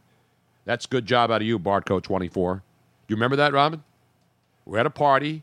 What was that party about? It was hot and humid. There were thunderstorms. I think It was a birthday. It was a birthday party. It was a birthday party. It was Jim from Villanova's birthday party. That's right. A guy used to call the show when I was on local radio here, who called himself Jim from Radnor. I'm sorry. Jim from Radnor was his call-in name, but he actually lived in Villanova. He just wanted to throw people off so they wouldn't find out who he was. And he has a buddy who's a friend of ours out in San Francisco. And they invited us to his party. So I got to finally meet Jim from Radnor/Villanova, and we went to his beautiful house. It was a great party, catered, the food. I mean, it was top shelf, Robin. I mean, you know it's going to be an amazing party when there's like a freaking basketball court inside somebody's house. Exactly. Yeah, this is a beautiful house. This is how real successful people live. They're not in a basement in South Philadelphia with a $99 air conditioner stuck in the window. And we're happy just to call them friends. Exactly. So anyway, everybody's having a lot of wine that night, Robin. A lot of wine. Great wine, too. Yeah. And so at the end of the night, when you've had, I started getting in. So they started playing music over their incredible sound system in the house, built-in speakers. And then the song, I'm In With the In Crowd, by Ramsey Lewis Trio starts playing. And I sat down and put on maybe the greatest fake performance ever at the piano. Victor Borge would have been proud of me. You remember Victor Borge, Robin? I do. You that old? Was it Borga or Borja? We call him Victor Borge. He was a comedian. He played the piano, did funny shtick back in the day. You can find his videos. It's all over there. There was no Mad Dog. There was no Rosé. It was just great reds and great whites. Not sharks. They were down in the next community, not in Villanova. I didn't go to UConn. Tony, I didn't know you went to UConn. Thought you went to college in California. No, I went to Temple. I didn't go to UConn, and I didn't go to college in California. I went to Temple. I could have gone anywhere. Harvard, Stanford, Penco Tech, Airco Tech, DeVry University, University of Phoenix Online. I chose Temple. And Bernie Sanders didn't even have to pay for it. How about that, Robin? How about that? How about that? Or as someone else once said... Lick my asshole. How about that? Exactly. By the way, you notice I haven't mentioned the NBA award show last night. Not because I don't like the NBA. And there were some touching moments. But not hardly any USA players won. It was yes, they did. Giannis. I mean, no. What do you mean hardly any USA players won? I heard that it was mostly most of the awards were given out to European and playing elsewhere players. They were all NBA players, Robin. It was the NBA awards. No, so this is what it said. The headline. I didn't actually get to read. I saw Giannis. It was tearful. It was good. But I don't watch any award shows, even ones that I'm involved in. I never even watched me getting an award. Why would I watch all these award shows? Listen, you can watch them. I don't tell anybody what to do, what to watch, what to think. I don't have a UConn diploma behind me on the top. Where's the UConn diploma? Oh, here it is. So this is the headline. It says, if the 2019 NBA awards prove anything, it's that the talent's truly gone global. Absolutely. That's why the NBA is great, because here it is, and we always talk about this. The NBA has always been a great league, always had the best players. Now, fast forward from the 60s, when it was all Americans, to now when you've got the entire world to choose from. And that's what's surprising me, because despite having the entire world's talent base, from every country on the globe, Africa, from every continent, you name it, the best players are all here. So even despite that, you still have teams that can't field 15 good players. 15 good players on each team. Are there 15 players on each team? Yeah. Are all of them great players? No, and that's the way it is. I mean, usually you have 8, 9 good players, and the rest of the guys are bench guys. But the bottom line is, with all of this talent to choose from around the world, there are still teams that stink on ice, and they're not even playing hockey, where you're supposed to stink on ice. I don't see where am I seeing a UConn diploma, Robin? Am I missing something here? I don't know. I've been to UConn. I've been to the campus. Joe D'Ambrosio, the voice of the UConn Huskies, is a great friend. I don't see any diplomas. I see Hennessy. I see a Monkey Knife Fight, your logo. I see my little, what's this guy's called now from the... The, Oh, I just dropped him! Oh, no! Ladies and gentlemen! Did you break him? No! Please tell me you didn't break him. No! No, he's alive. Okay, thank God. What's the sucker's called now in the Star Wars, the latest version of R2-D2? Tony Solorzano brought this over. I don't like it up there because it's luckily I didn't break it and smash it into a million people. His head is still moving. Look, he's alive, everybody. No robots or droids have been injured during today's Tony Bruno Nation live show. What's this dude's name? Isn't it on the front? No, it doesn't have his name on it. I should know it. It's the guy with the new version of R2-D2. Anyway, enough about that. Let's get back down to the business. So we got all the stuff Robin will be giving you updates on the Dutch versus Japan round of 16 game in soccer action this afternoon. So if I type in Tony Bruno and piano, yes, of course it brings the actual musician Tony Bruno. Yeah, because there's a drummer named Tony Bruno. Yes. There's a DJ named Tony Bruno. One of the New York Yankees executives named is Tony Bruno. The general manager of Disneyland Hotels in Anaheim so many was of named them. Tony. I don't know if he's still there. BB-8. BB Mac. BB-8. That's it. That's what it is. BB-8. BB-8 what? You get it, Robin? You get it? Get out! Get out! All right, let me get to the serious story. As everybody's talking about this, it was all over Twitter last night. And in Kansas City, Missouri, or Missouri, depending on where you're from, a local sports radio talking head, and there are a lot of them. I'm one of them. His name is Kevin Keatsman. He works at Sports Radio 810 in Kansas City. Now, he talks a lot about the Chiefs, because obviously the Chiefs are a big deal. Right. Andy Reid's their coach. They've had all kinds of issues. They had 2 players get in trouble.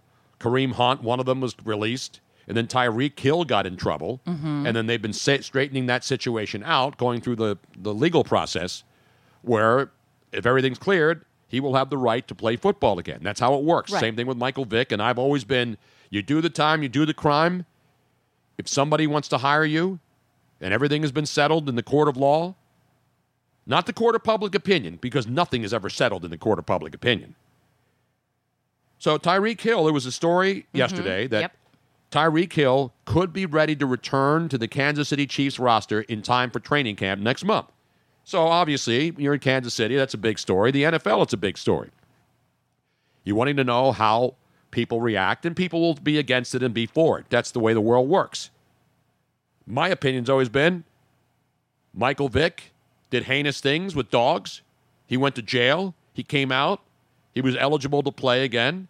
And Jeffrey Lurie of the Eagles gave him a chance to play. We were on the air that night in Los Angeles doing a big gala, and we had every conceivable major name in sports right there, from Magic Johnson to NBA players to NFL players. Everybody there came onto the show, including Magic, including a lot of NBA players, Rick Fox, all reacting. And a lot of NFL players were there too. Right. Warren Moon, reacting to Michael Vick getting a job again in the National Football League. And obviously, Jeffrey Lurie and the Eagles took a lot of heat over this for making the decision. So he felt that it was, in the world of law, which we try to abide by in this country in some cases, Michael Vick had a chance to get hired. He got hired. So now you got Tyreek Hill, who now is going through the legal process. I'm getting a call from Maryland now. I'm not answering that. I'm sorry. Where is it from? Maryland. My Maryland. It's probably the governor down there. Anyway, so the question is, will he be reinstated? Will he have to sit out 8 games? That all will be determined by the league and the NFL and the team. So yesterday, this guy who I've never heard of, Kevin Keitzman, there's a lot of people I haven't heard of. There's a lot of people who haven't heard of me. I'm not knocking the guy. Unlike Deadspin, by the way, which is now basically the worst garbage website on, and they're obviously flailing away now. Deadspin used to be a big deal, but now with so many sites similar to it, where their job is just to mock everything. Mm-hmm. You know, I don't mock everything. Well, I don't like this guy. I don't know him. Deadspin used to break real Yeah. news. Now they just have a bunch of bitter writers clinging to some sort of relevance to just mock everything. And the one clown in there today, and I'll get to him in a minute, but I want to get to the story, and then I'll rip Deadspin. What a joke they are. So this Kevin Keatsman. So he goes on the air yesterday during a show. Now remember, when this story broke last night that the tape got out, people didn't even hear the tape. All they saw was the radio guy in Kansas City impugns Andy Reid's dead son, trying to make a comparison to how he reacts to his players and his own family, conflating the two, basically saying that he didn't care about his son and he doesn't care about and can't manage. Right. He can't handle his own family and make sure everything's okay. So therefore, he can't manage his own team because 2 of his players ran afoul of the law. Right. 2 adult men of 53 on his roster, he somehow is supposed to be responsible for those guys. So I'm thinking this guy's just another raving, loud, screaming, fat slob radio guy, which there are a lot of, and a lot of skinny, dorky emaciated radio guys. The loud, obnoxious radio guy. It doesn't matter, but this guy happens to be rotund. And not that it matters, because I'm not about fat-shaming anybody. But he looks exactly the way I thought he would look like. But that doesn't sound like I thought he would sound like. Because when I heard and saw the quotes, I'm thinking, no, he's just another one of these loud, and there's a lot of guys screaming on the radio and stuff. I get not uppity, but I get loud at times, but not every day just to try to make a point, to try to scream louder than anybody else. I go on rants, but I try to be responsible. I try to use some logic and some thoughtfulness in everything I say when I draw conclusions. And the guy apologized, but here's the problem. I'm not trying to get this guy destroyed. My first reaction was, he shouldn't be allowed on the air. Good luck in finding another job in broadcasting. Then I listened to the tape because the immediate reaction of everybody is to overreact to something. We see something that we all deem. By the way, and Andy Reid and I are friends. I know Andy Reid. He was here for a long time. So I'm not covering for Andy Reid because I happen to know him. Yes. Okay? But we have to preface that your first reaction, which is still stated on Twitter. Yes, I was angry because I reacted like everyone else. A, because I knew Andy Reid, and B, because the whole inserting the family into something that has nothing to do with Tyreek Hill or Kareem Hunt or anything that happens with the football team. So, but I didn't say this guy should be strung up. Let's play. No, read what I wrote in my first response to Joe Banner. Should we play No, because you first? just said my first response. So I want people to read. I want you to read what I wrote, having not heard the tape, just having seen. Well, this was after you heard the tape because it is in response to the tape. No, the first response I had was Joe Banner, former Eagles GM. Right. Obviously, he and Andy Reid were close. Joe Banner, was here a long time in Philly as the vice president, general manager, you name it. He's been around football a long time. So we all give sports opinions. Some of them are educated. Some of them are just flamboyant bullshit to try to get people to listen and call in and react. I don't base my reactions to anything on trying to get the phones to ring. That's not how I operate. I never did. We ask people to call in when they want, they call in. But to try to and here's the thing, now, this is bottom line, and we'll play the tape in a second. When you read a quote or you hear something, or you read about it on Twitter or social media, your first reaction is, how dare this guy go on a rant? And when you listen to the tape, it's not really a rant. He's not yelling and screaming. He's actually pretty subdued, but he's also smarmy and snarky. And to me, smarmy and snarky is just as bad as screaming at top of your lungs about your opposition to someone because of how they conduct their business. I just found your reply to Joe Banner. Okay, what did I write? So the saddest part is if he had not tried to equate losing his son to drug abuse to controlling all 53 grown men players on his team, no one would have ever heard of this guy. FYI, Joe, you do know some in Philly blamed Andy for his son's death, and that really angered me back then. Exactly. And so that's the bottom line. We'll get to that in a minute. Let's play the tape. This is Kevin Keitzman, who, by the way, is not just on the air on this radio station, 810 in Kansas City, Sports Radio 810. I guess he's part owner of the company? He's part owner, and so a lot of people have been complaining about him for a variety of comments over the years that he's been part of the station.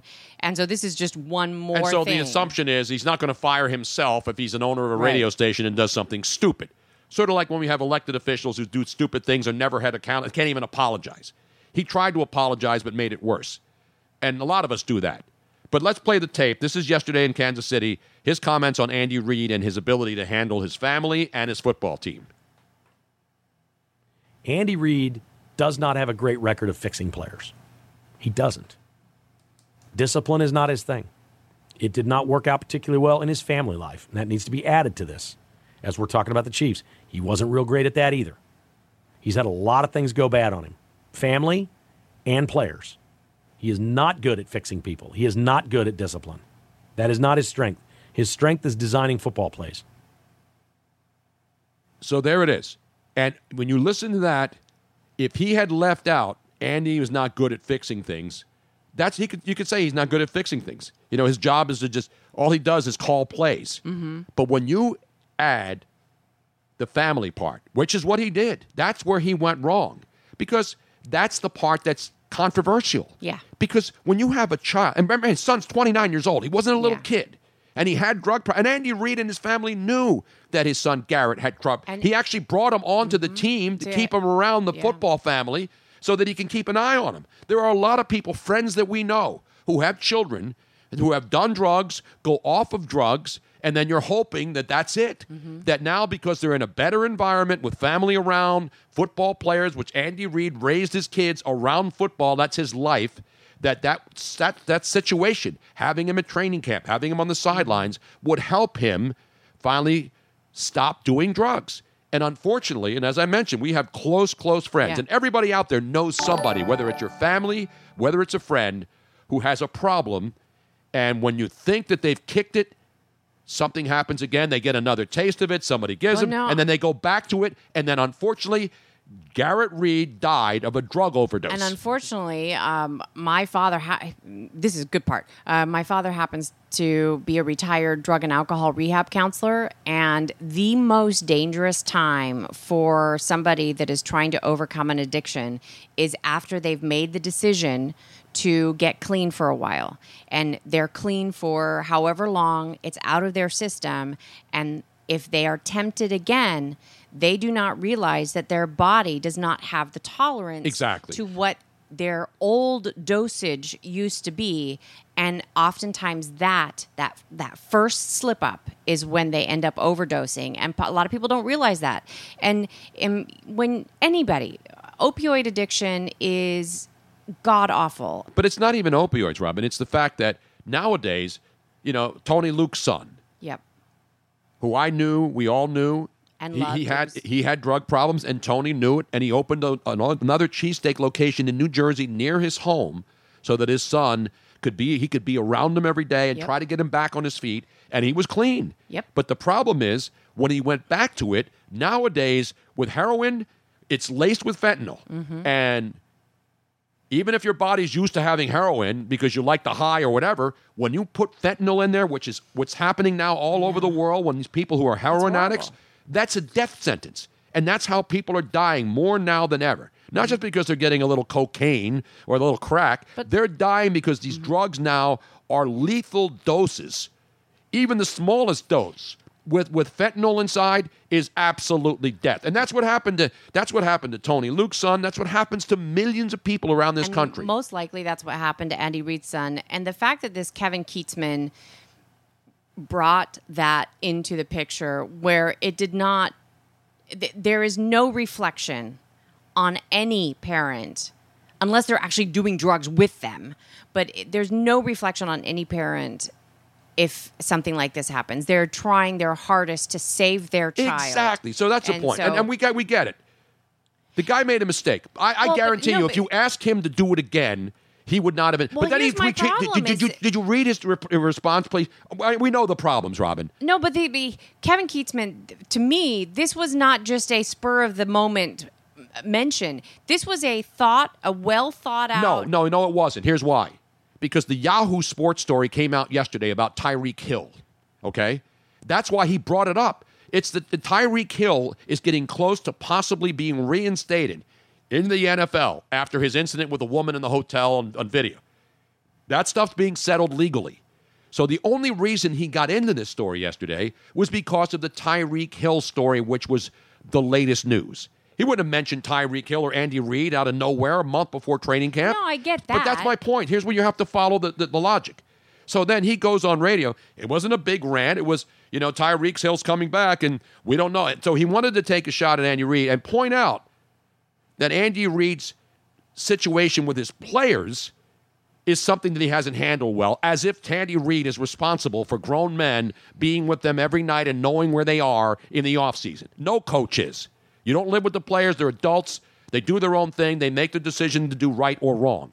So now Tyreek Hill is going through that process. So then when it becomes a story and Yahoo Sports makes a story of it and says, hey, Andy Reid and the Chiefs and the NFL are going to have a decision to make. Tyreek Hill may be back for training camp with the Kansas City Chiefs next month in July. So that's the story in Kansas City. So then he sits there. Again, I'm supposing me being in that situation. I got to talk about Tyreek Hill. But now I got to take a shot at Andy Reid, too, because I'm going to blame Andy Reid for what his players do off the field. And while I'm in this, because this wasn't a scripted commentary. This is a guy just wanting to take a shot at Andy Reid because of his players misbehaving, and then added that he has a history of not being able to handle things well. Play the cut again, and you listen. This isn't scripted. This isn't a guy just going crazy. This is a guy who took the Tyreek Hill story and somehow ad-libbed a quote where he's trying to put the two together and inserted Andy Reid's son's drug death with his handling of Tyreek Hill. Andy Reid does not have a great record of fixing players. He doesn't. Discipline is not his thing. It did not work out particularly well in his family life, and that needs to be added to this. As we're talking about the Chiefs, he wasn't real great at that either. He's had a lot of things go bad on him, family and players. He is not good at fixing people. He is not good at discipline. That is not his strength. His strength is designing football plays. Now, again, go back to it. He started it out by talking about Tyreek Hill, and then he made it about Andy Reid not being able to handle his own children, drug-addicted children who obviously got help, and he even tried to help him to suggest that Andy Reid. Right. And oh, by the way, addendum. When that happened here in Philadelphia, there were local radio people and TV people who were saying the same thing about Andy Reid. They were saying that Andy Reid can't even control his family. Yep. So all these people are going crazy, ripping this guy, and he deserves to be ripped because he made a mistake. I'm not saying this guy should be strung up in Kansas City. He shouldn't be taken to Arrowhead Stadium and thrown off. He should never be allowed to work again. I leave that up to the douchebags like the people at Deadspin who take this beyond just a guy who's an idiot making a statement where he should not have included his son or his personal life in trying to determine how he handles his players. So, Tony, being an investigative reporter that you're teaching me how to be, do you feel now that you rushed to judgment? And yes, I rushed to judgment. But I didn't call for the guy to be strung up. No, you said here, this is, and it's still up there, and I will take it down. Go ahead. No, I'm not taking anything down. That's what I felt last night. Okay, and then somebody posted that audio and then said thoughts, and you replied, thoughts? How about good luck finding another job in broadcasting? Disgrace to humanity. So what's wrong with that comment? I didn't say this guy. I'm saying that a lot of people would be fired. You know, I basically lost a job because I had a stupid tweet in 2011 that it's hard to explain. I never said anything that this guy said it on the air. I did a stupid tweet during a baseball game in the heat of the moment. And guess what? I was held accountable for that. Yes. Despite apologizing, despite doing everything that I could to explain to people that what I tweeted was a dumb spur of the moment thing. It was only up for 10 seconds. But people who are out there to try to bury you will try to bury you. There will be people who have been trying to bury this guy in Kansas City. Deadspin. Go read the Deadspin story on this guy. I didn't go that far. They go way above. They want people killed. They want people strung up. I do to criminals. When I see somebody like attack children or somebody commit a heinous crime and it's obvious that they did it, I want that person strung up at high noon on a lamppost. That's my reaction. If you abuse animals or children or women, you deserve to be met with physically and by the strongest methods of the law available. But because a guy's an idiot on the radio, and again, I'm not defending him in any way, shape, or form. He's not going to be fired. He issued a series of tweets apologizing, but never saying, I'm sorry. That's the thing that we are doing now in this world. Every day, somebody says something. Politician, Trump, you name it. You got to apologize for it right away. The problem is, most people can't say the words, I apologize. Politicians do it every day. Make a stupid comment that's obviously affects a lot of people, gets people angry, concentration camp, you name whatever is said, and then when you say, hey, you know what, maybe you were a little overboard on that, saying something's a concentration camp, because that's a bad analogy for anything that's happening in the world today. Yes. But you ask that person, hey, shouldn't you really tone that back a little bit? And that person says, no. So where's the justice? Again, this guy is not going to face justice. Well, he wrote a series of tweets, but did he apologize? I don't know. I want you to read what he posted after. Exactly what he wrote. He said, "Holy hat, what's going on here? I never mentioned one word about the tragic death of Andy Reid's son," and quickly corrected a caller who did. "I was talking about the owner's record of fixing players, the team's record, and Andy's record. I was referencing the drug addiction and conviction for dealing drugs. When they served time and Reid hired them to work for his football teams, it was no longer a private matter. But blaming a parent for the death of their child in these circumstances is unthinkable and reprehensible, period. It was never intentioned or discussed and never entered my mind. It makes me sad that somehow that's what some of you thought I was saying. That would be despicable." Yeah, and so he's trying to explain what he said, which he shouldn't have said. The bottom line.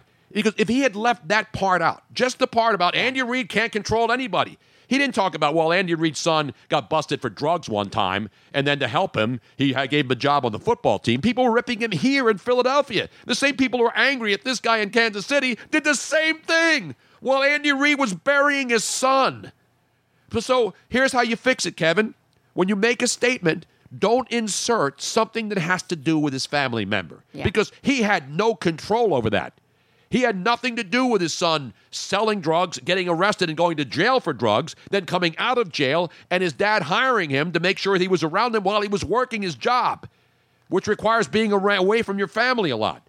Now, I do have a question, though, which I find it interesting. On the flip side, the argument that a coach should or should not have more control over their players. They can't, Robin. These are adults. I understand that they can't be with them 24/7, and they can't make sure that they don't do anything wrong. However, I do feel that there is a certain type of environment that a coach can say, "Look, you screw up, you're out of there." Kind of make it so they cut Kareem Hunt right away. All right, Tyreek Hill, they let him go. Kareem Hunt then got picked up somewhere else. The bottom line is this.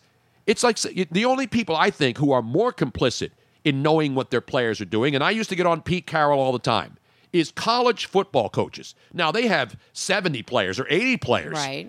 But when you're a star player, like Reggie Bush at USC, Pete Carroll knew full well that Reggie Bush's family was being greased by all the donors and all the people who were getting his family a house to live in Orange County. And they knew that Reggie Bush was driving a luxury car on campus. I mean, if the coach doesn't see that or know that, but these are college kids. Right. That's your responsibility. Now, you're not going out with, you don't need to know where Reggie Bush is going, if he's banging a Kardashian or any of that stuff. But if you're a coach at a big-time college football program, there's more chance that you're going to know what your kids are doing than an NFL coach who's following around grown men. Now, these coaches hear things, too. They may know one of their players has done this or done that, and they obviously try to keep it down the download unless it's a crime, because they don't want that stuff getting out. No company wants an employee who's done something stupid to come out. But don't you think that a lot of coaches look the other way? Yes, they do. I don't think Andy Reid looked the other way. Andy Reid wasn't in a hotel room with Tyreek Hill. No. With some chicks in the middle of the night. And if it wasn't caught on tape, no one would have known it. Now, because there's the surveillance cameras everywhere, guys can't get away with this stuff anymore. And so I'm not saying throw the book at everybody. You know, Kareem Hunt got a job in Cleveland. That's the way the system works. If you're acquitted of a crime, you commit a crime, you get away with it, or you don't get convicted, you move on with your life. This guy should not be run out of the business. And obviously, since he's an owner of this small little crappy station in Kansas City, he's not going to fire himself. No. So he's got to have to now explain to people and hope that they understand what he thinks he was trying to say when we heard what he actually said. However, it is up to the people in Kansas City and the sponsors of the station that if this is an ongoing problem where he says a lot of stupid things and a lot of people are not happy with it, that yes, they need to... That's how it works. That's how it works. But I've never been one of these guys. I never call for boycotts. I never call for firings of people who do stupid stuff. I leave that to the law. Radio people say stupid stuff every day. Bloggers write stupid stuff every day. Did you find the Deadspin story? Yes. What's the dude's name who wrote the story? I ripped him on Dead. Here's the best part of Deadspin. So I wanted to offer a comment. This is Chris Thompson. Chris Thompson. I don't know who this guy is, but he's obviously a schmuck. Well, he starts off stating what happened, and then No, read the headline first.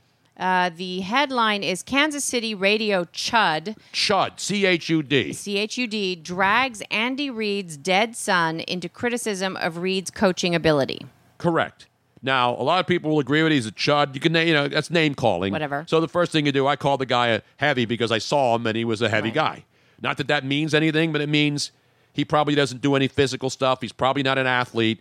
And so he can sit there behind a microphone and pretend that he knows more about coaching than Andy Reid. But apparently Deadspin has they do not like sports radio. Now, here's the best part. So go ahead. Right. So read a couple, So- and then I read. I hope they posted my response to him because I put my name to it. Here's the best part about Deadspin. So if you want to respond to something, you have to join some company, or your choice is you can go on your burner. They actually have a thing that says if you want to post this on your burner account. Oh, jeez. So that just proves that they will take in fake people who aren't putting a name to their own comments and put that on there just to solicit comments in their comment section. So in other words, somebody could have Could pretend to be 50 somebody. people. I wanted to put my name to it, and I did. I put mine, but I didn't want to join some stupid website so that I can make a comment on their board. I tried to put it through my Twitter comments.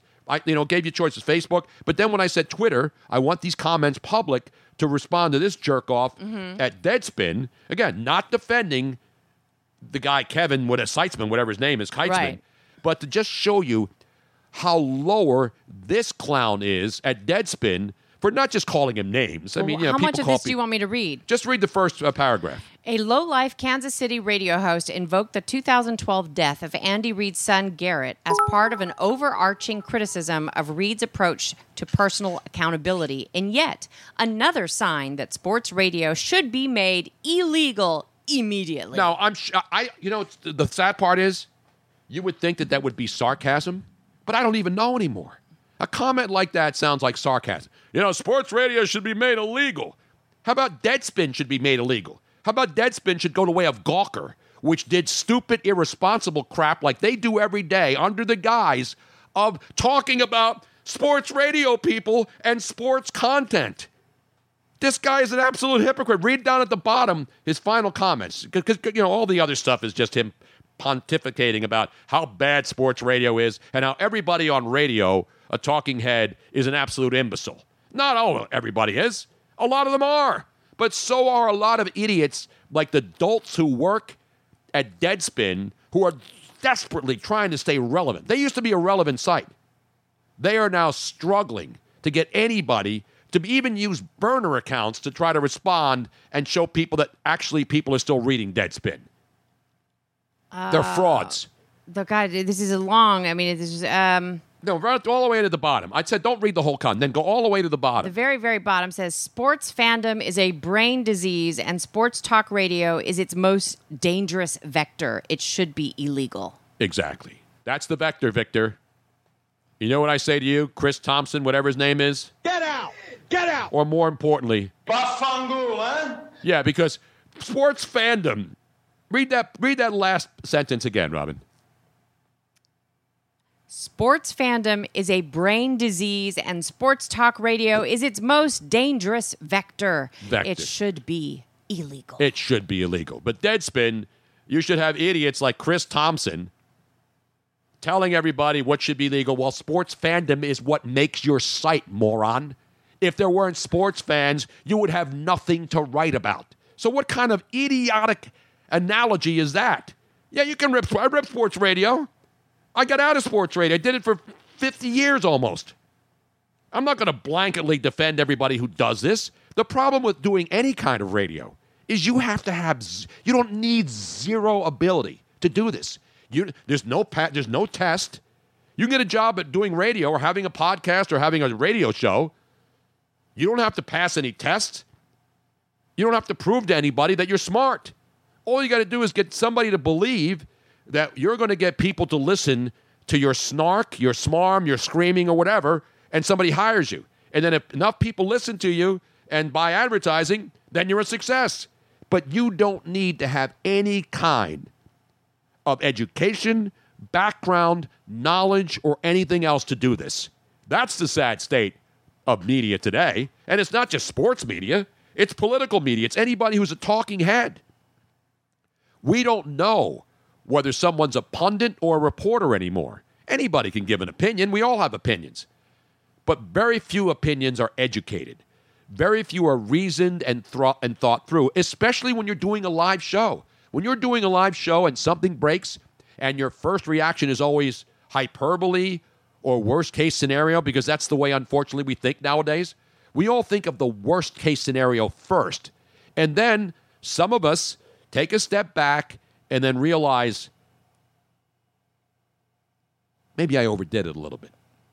But I didn't go crazy. I didn't say the guy should be fired. I said that this guy, good luck finding another job in broadcasting, because I was assuming that maybe his employer, who happens to be himself, would say, hey, you know what, we can't have those kinds of things. We don't want you to become a big name because you're making stories that are all over the national media because you're making us look bad. And, you know, in the Kansas City Chiefs, pretty good team. They got a great quarterback. We don't need a local sports talking head to become the story involving the Kansas City Chiefs. And that's how companies deal with stuff. If you're a really valuable employee, you can get away with a lot of stuff. And they'll just say, all right, we're going to move on. It's happened in this city, and it happens in every city. If you got good ratings and you do stupid shit on the air, or you offend people, or you threaten people, or you physically assault people, they'll find a way to let time move on, and then everything's good again, Robin. And that's how the world works now. You do something bad, if you're important, you stick around, and they find a way out of it. If you do something bad and you're not important, you're out on your ass. That's the world of equality today, Robin. Not everybody is treated the same. And all I want is for everybody to be treated the same. You follow me right now? I'm following you. I was trying to follow your, or try to find your response to Deadspin, but I can't find it anywhere. Yeah, they didn't post it because I didn't have the time. I'm getting ready for a show. I wrote a well-thought-out thing where I pretty much said the same thing that I said here on the air to Chris Thompson about his lunacy. Yeah, he can rip sports radio till the cows come home, because they never do unless you live on a farm and it gets rainy and, you know, they always see them under the cover, especially in Amish country. Notice there's always, whenever there's rain or storms, those cows, they go under that tight little spot. Yeah. It's like people hanging in front of an awning, like in front of a building. When you go out to smoke and it's cold outside, it's freezing, everybody's hunkering down in that one spot to smoke their cigarettes. Well, they don't want to become big old pieces of steak by lightning. Okay, I'm muting you so that you can blow your nose nicely. Now continue on. So, well, I agree with you regarding this, Kevin Keatsman. I don't think that he should be fired for this alone. But I'm leaving it open. Don't get me wrong. If he gets fired, he gets fired. I'm not saying this guy has to have his job saved because he's just a good guy and it's not about my decision whether he should be fired or not. I don't call for people to get fired. I really don't. It's not my job. I'll give opinions. But his tone, his voice was very condescending. Yeah, that's the thing. Yeah. There's people who yell, and they yell louder than the next guy so that they think that they are making a better point by yelling louder. Yes. And then there's people who are snarky. Can I just tell you, anybody that's a yeller out there, just because you're louder than the other person does not mean that you're more right. Being louder does not make you more correct, doesn't make you sound smarter. It doesn't make you sound like you know what you're talking about. It just makes you sound louder and more obnoxious. Exactly. So stop Now, it. I get loud every once in a while because I'm Italian. But everything that I discuss here, everything's not a rant. Was that considered a rant? It was a thoughtful. You didn't raise your voice. Yeah, because Bob from Valley Forge checks in on the stream chat. Just checking, is this a rant? Rants do not mean you get loud. It's not a rant. It's a stream of consciousness, because none of this is scripted. No. This is coming from here, from the esophagus, Sometimes when you go on rants, though, you do get a little bit louder, though. Well, yeah. A little bit heated. Sometimes maybe good, sometimes maybe shit. Exactly. Everything's not about screaming loud. No. I'm not Stephen A. Smith, even though he's a friend. You know, that's why they call him Screaming A. Smith. I'm not into loudness. It'll hurt my ears. Me too. Which is weird because I think that I've been going deaf. There are a lot of things that I actually don't hear. I'm one of those. Can you turn the TV up? Can you make it a little bit louder? I can't hear. But luckily, we have AJ in San Antonio's headsets now. We can watch TV without making noise. This is fantastic. Well, these headsets are great, but we have now the ones where we can watch TV. Yes. So if I'm watching Science Channel or some really bad sci-fi movie late night. And I want to go to bed? I tell her to turn it down. I'm not on my computer playing dumb games like Robin does late night. I'm watching science. I'm learning shit. You following me? Tony I was Bruno. just going to say that sounds like a shot at Tony when he goes on a rant. Robin, he's correct, and he sounds correct. I don't know what that means, but I like it. I totally don't know what that means, but I like it. It's about damn time. Anyway, that's just my opinion. As a guy who's done this a long time, I don't have anything against bloggers or people who write comments because obviously they're trying to get people to. It's all about clickbait. It's trying to get people to go to your site. I don't sell anything on my sites. I'm just trying to get people to listen to the show who like what we do. A lot of people have liked what I've done over my career, and we hope to get people to come onto Twitch and follow us. Yes. And if you don't like, you don't listen. It's an amazing thing. I don't understand who people are always drawn to things they don't like so that they can continue to be upset about watching something or listening to something they don't like. Normally, if I don't like something, I don't watch it. I know. I don't listen to it. I don't. Isn't that called masochism or sadism? Is that masochism or sadism? It's masochism, right? Sadism is when you do something to somebody else. Masochism is when you like to have pain inflicted on you. Right, is your... But you could be sadomasochistic, too. Yes, you could like it both ways, so to speak. So to speak, yes. Now, Sort of like... Chicks at the same time, man. Except completely different. Now, Oh, Robin, you need to stand during the Dutch-Netherlands national anthem. What's the name of the song, Robin? Het Wilhelm or something? Wilhelmus van Nassau ben ik van Duitsen bloed. Mijn vaderland getrouwe blijf ik tot in mijn dood. What does Wilhelm have to do with any of this stuff? That's pretty good. That's, ladies and gentlemen, your Dutch national anthem. Sung here exclusively by Miss Robin, Tony Bruno at the organ. I've been playing with my organ while you were singing that, Robin. That's not a pretty national anthem, Robin. I'm sorry. Yes, it is. What's it about? I don't understand it. It's a beautiful national Who's Wilhelm? Who is that guy? It's a beautiful national anthem, but it doesn't make much sense because that's what I just said. That's all I'm looking for is logic. You're not going to get it there. Wilhelmus van Nassau, which is one of the kings, the Wilhelm van Nassau. He was of German blood. I will stay true until my death. What? And then it says all right, let's all stand. Now wait a minute, Robin. De Koning van Spanje. I pledge allegiance to the King of Spain. All right, now bring it up here. Let's hear it live now. Ladies and gentlemen, let's all stand while we play the Dutch national anthem.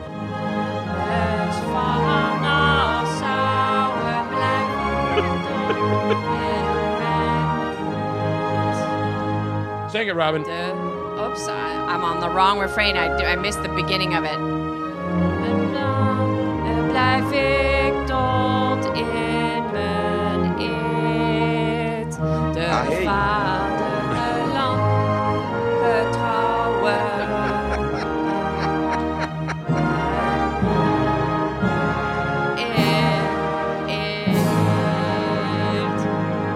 I lost track of where I was. That's an outrage. Good. It's short and sweet. You know what I like about it? It's 52 seconds. It's got a good beat. You get in and you get out. But it's like, so he's of German blood. He pledges allegiance to the King of Spain. How about the King of Pain at least? Bring him in there. It's a little confusing, but it makes no sense. It's the oldest national anthem in the world, I believe, if I'm not mistaken. Why didn't they fix the damn thing? It's a 52-second national anthem, which makes zero sense. Well, technically, there are many refrains, but nobody knows the rest of them. At least they keep it to the first verse. Worse than the second. Well, the first verse is actually the worst. That's why you don't continue. Not W-U-R-S-T. Burst. I believe it is a beautiful, beautiful song. It's ridiculous. Who agrees with me? Is that not the worst national anthem you've ever heard? Nuh-uh. It sounds like one of the short hymns when you're in church, in Catholic church. It's because it's an old national... And they always have like these little hymns between like prayers and stuff.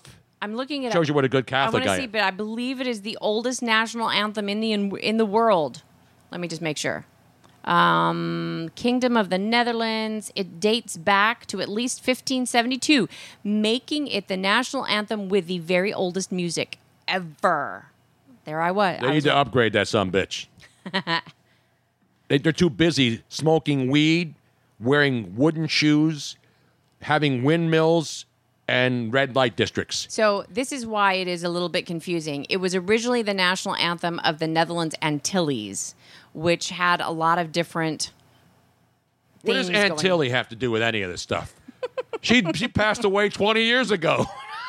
Speaking of Aunt Tilly, this is somebody that would look kind of like an Aunt Tilly. Do you remember what's her name? Pooh Nash, Veronica Pooh Nash. We had her. I only remember Punani. Once I see it, I'll never forget it, Robin. We had her on the show. She was the one that did the rant on social media about not going out in the water and getting bit by sharks. Oh, yes. Remember her? Yes. He's like, we have an update from her? Don't go into their house. Right. You know, you don't belong out there. Well, she now has an update to all of those people that like to go hiking. Oh, so first her warning was don't go in the water because that's where the sharks live. Yes. You don't go into their house or you get your behind whooped. Yep, and because you're food to them, so why would you want to go into their house? That's just stupid. Well, now she has an update regarding for all these people that have gone out and go hiking. When you tell them to go take a hike, you shouldn't do that? No, because they've gone hiking and they get lost. Well, that happens. Yeah, and so this is her advice. Now, she did another interview because Praise we the have. Lord, everybody. Oh, here she is. This is the day that the Lord has made, and I will rejoice and eat meat in it. This your girl, Sister Pooh. I'm coming to you again. I'm on a roll, so I just may as well go for it. I'm trying to understand why. We done talked about the sharks. We done talked about, staying on the beach. We done talked about all that. Now I want to talk about these folk that just have to go hiking and then get lost. Why? Why? We have millions of miles of settled land. Why are you going in the woods? It don't make sense. Again, it does not make sense. Stop it. Give me pavement here. I'm not trying to climb up through no rocks and trees and reels and all that other. Give me the pavement. That's all I ask for. And most of them people that I feel it's pretty safe to say that 100% of them had a house. Why is you going up to what you want to build a tree house? You got a house. Go home. Stop all that other foolishness. And then we got to go find you spending our taxpayer dollars to try to find you search and rescue. Ain't nobody had to search and rescue me from being in the house. Think about that. Okay? And I'm done. As long as y'all stop doing crazy stuff, I'm done, okay? I'm done. That's all I asked for. I don't think I asked for too much. I think I'm back on my common sense crusade, and I'm going to be guilty of telling it, and I'm just going to say it. Stop it. Just go find you a tree to climb if that's what you need to do. Stop running up in these woods and getting lost. I thank God that the people was found safe, the ones that was found safe, but stop it. You getting on my nerves, you getting on the Lord's nerves. It's always trying to find your butt up in the woods somewhere. Just go to your house. Amen. Amen. Amen. Amen. I love you. There's nothing you can do about it. God bless your bones today. Stay at home. There she is, ladies and gentlemen. Where are the white women at? They're out there walking around in the woods. They're the ones walking in the woods. They know sisters walking in the woods and getting lost. You never noticed that? I know. It's always pasty white chicks. They know. They stay in their damn house.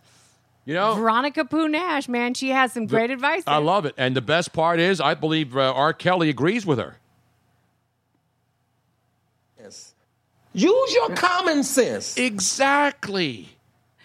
Oh, my gosh, because you go out walking in the woods. That's stupid. It is stupid. You got bugs, you got snakes, you got crickets, you got all kinds of fungus among us. You got poison ivy, poison oak. I love it. You never see anybody having to rescue me in my house. It's just, oh God. We have this other reaction from Luigi, I believe. Oh no, Dean just called in to react to that. Stay out the woods. What in God's holy name are you blathering about? I don't know, man. Speaking of calling in, We have not. I know. Let's go to the phones. We have not given out the phone number Because yet we today. still have ahead today our McDonald's update. We have a Ronald McDonald update, Robin. No. We have a financial tip of the day. You know, this show's not just about sports and science and sex and music and all the other shit. Thank you for following us. Who was that? Michael in Tennessee? Robrock. Robrock1 just followed us. Not Thank you so Sears much. and Robrock. I don't believe any relation to them. Bartco24 says that was a PSA for my fellow Coloradians. We're Coloradans. Coloradans. It's not ins. Yeah. I-A-N. It's Coloradans. What's the matter with you, Robin? Are you a foreigner or something? You sing the Dutch national anthem and now you don't know where you are anymore? I'm all discombobulated. But we love her. She's great. She's so funny. And we had her on the show, too. Yes, we did. Now, what do you think is more when she gives these messages? Is to stay out of the water? Because she's right about the water. Because when you go in the water, you're going into somebody else's house. The fish live there. Well, we're not fish. In the woods, you Jacques Cousteau wasn't a fish. He was the greatest of all time who invented the scuba gear. And now his kids and grandkids are out there going underwater. But technically, you could say that when you're going into the woods, there's bears and lions stuff and out tigers. there. No, but I get it. Bears and if you lions go and into the tigers, water, especially the ocean, yeah, you're in fish's house. Sharks are supposed to be there. Yes. You're not. I get that. You're taking a chance. But you go into the woods. I'm not talking about jungles where these stupid people on Naked and Afraid go and put their lives at risk to go out there and try to stay in a jungle for 21 days and survive eating grubs and snakes and all that other stuff. It's good stuff. You're doing that to try to win a contest on a TV show. And the only thing you get on those shows, there's not even money involved. You're stupid. You're a stupid. What do you call it? Goes up. Your survival number goes up from a 7.7 to an 8.2. Hoop-de-damn-do! I just ate rodents, insects, snakes, and everything else. And damn, my final score, I lost 12 pounds, but my final survivability score went up to 8.2 points, kids. How about that? I got every damn lesion on my body. I got scrapes. I got lockjaw. I got jaundice. I had a toe had to be amputated because I stepped in some damn snake pit. And now all of a sudden, I might say, but my survivability score went up to 8.2. What's even more amazing that there's a couple of those shows where people have come back for a second time. I know. Did you not learn the first freaking time But no, you around? can get lost, and you can go take a hike in Fairmount Park in the city and get lost. There's not wild animals. Just because you're taking a walk in the woods, it's not like you're going into the woods where all these stupid college kids go and find a cabin and then get sliced and diced by some psycho who's hiding in the woods.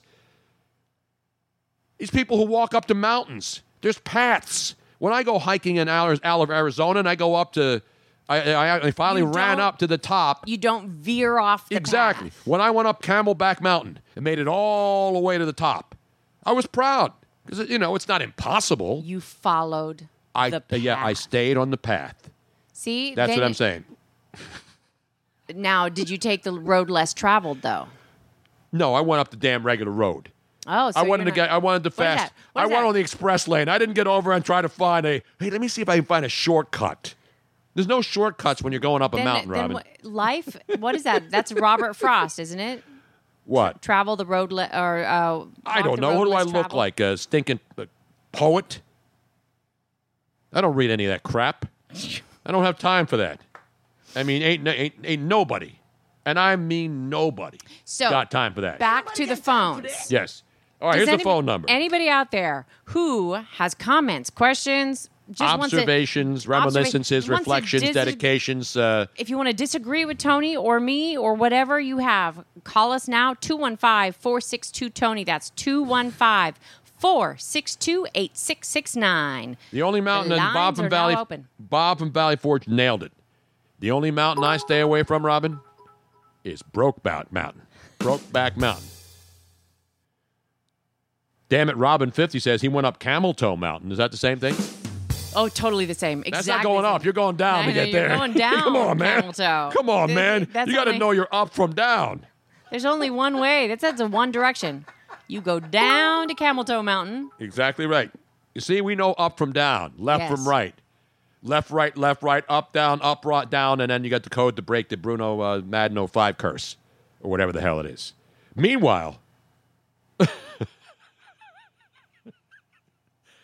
215-462-TONY. That's the number. Open lines now. Yes. You know, we don't bite. We won't yell at you. We won't hang up on you. We won't cut you off after 10 seconds. We have discussions. We discuss. And Fan Jexter says you go down to Camel Toe Mountain and you go up Ass Creek. Not Schitt's Creek. That's something else. Not Cripple Creek, because up on Cripple Creek, she sends me. If I take a leak, she mends me, or something like that. Remember that song? Robin's going to go to the phones right now. Yes, we are going to go to the phones, and we're just going to go live. Let's go live since right we don't now. have a call screener, so behave. Once you get to Camel Toe Mountain, though, you got to go down, but then you got to go up after you go Then down. you have to go around the bend. And then you got to go slow and steady. Low and slow, or slow and steady. So many different questions to answer, and so many answers to question. And then one thing for sure, you make sure you stay away from the Hershey Highway. Let's go to the phones. Except if you go to Chocolate Town and Hershey and you go to the factory and the whole bit, it's really good. Hello, who's there? Who's on the line? Jim from Cheltenham. Oh, ladies and gentlemen, the greatness that is the official archivist of the Tony Bruno Show, the great Jim. Tony, your show Friday night was outstanding. Did you like it, Jim? Of all the shows you've done since you've gone to the online format, that was probably your best show. And I was shot too, and that's the You got amazing. so many calls, I couldn't believe it. Yeah, we trotted out the old Into the Night. We went back into time to come back to the future, because people like that stuff. Because that's what we did. We had a lot of fun, and I know people are saying you got to come up with something new. No, you don't. Not if people liked it. Why do they keep bringing back all these game shows? Vintage is good. Look, you notice all the game shows are bringing back were original game shows. Mm-hmm. All Mark Goodson shows. Exactly. I mean, you got Snoop doing game shows. You got what's his face, the Crazy Brothers up in New York pretending he's Gene Rayburn doing the match game. Alec Baldwin holding the stick mic. Everything that's old is new again, man. And people don't respect. Comes back sooner or later. Exactly right, man. And I heard you earlier in your show, Din Parlare. Oh, did you like the original? Well, a lot of people did, but the one who had the biggest hit by most sales was Dean our Martin. good friend from South Philadelphia, Bobby Rydell. Well, Bobby Rydell with Volare was a great one, too. You're right. Because that was more like, I guess, a little rock and roll theme. That was a more up-tempo number. Tempo, yeah, it was all about the tempo and about, those guys, Frankie Avalon. If you go to YouTube, they'll have some of his appearances on the old variety shows like Perry Como. Yeah. Can we play a little, that's a great one, Jim, because, there's so many versions. Dean Martin's version of Volare was good. I mean, everybody did Volare. He got a gold record for that movie. Yes.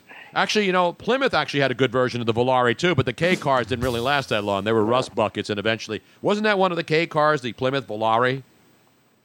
Yeah, that's one of the movie commercials. Exactly right. What was the song you wanted? Volare by Bobby Rydell, another South Philadelphia legend, Robin. There's a mural with Bobby Rydell on it and all the South Philly greats. Frankie Avalon, Bobby Rydell, Fabian Forte. You remember all the great South Philadelphia legendary singers? He had his first hit like he was 17 years old. Exactly. We may have to do a block of Bobby Rydell on Friday. I think he just turned 77. Robert Rittarelli, he's a good friend of Don Cannon's, and they played golf together at the same course up at Bluebell Country Club. I know. I met Bobby Rydell one time because he had season tickets of the Flyers and the Eagles. Let's play a little bit of here now. Let's crank him up. This is when the kids would snap their fingers, put on the Cuban heels, and life was better, Robin. Everybody was pure. Kids didn't screw around. Well, we did, but it wasn't like it is now. We were much cleaner back then. Is this your favorite version, Jim? Yeah, matter of fact, the one you played, I have the original 45 yet. By Domenico Modugno. Yeah, my father loved that song. My dad loved that song. All right, here it is. Pop, pop, pop, pop, pop, pop. We love these up-tempo numbers. Just no dead dog dedications today, kids. I'm sorry, we're not going to do those.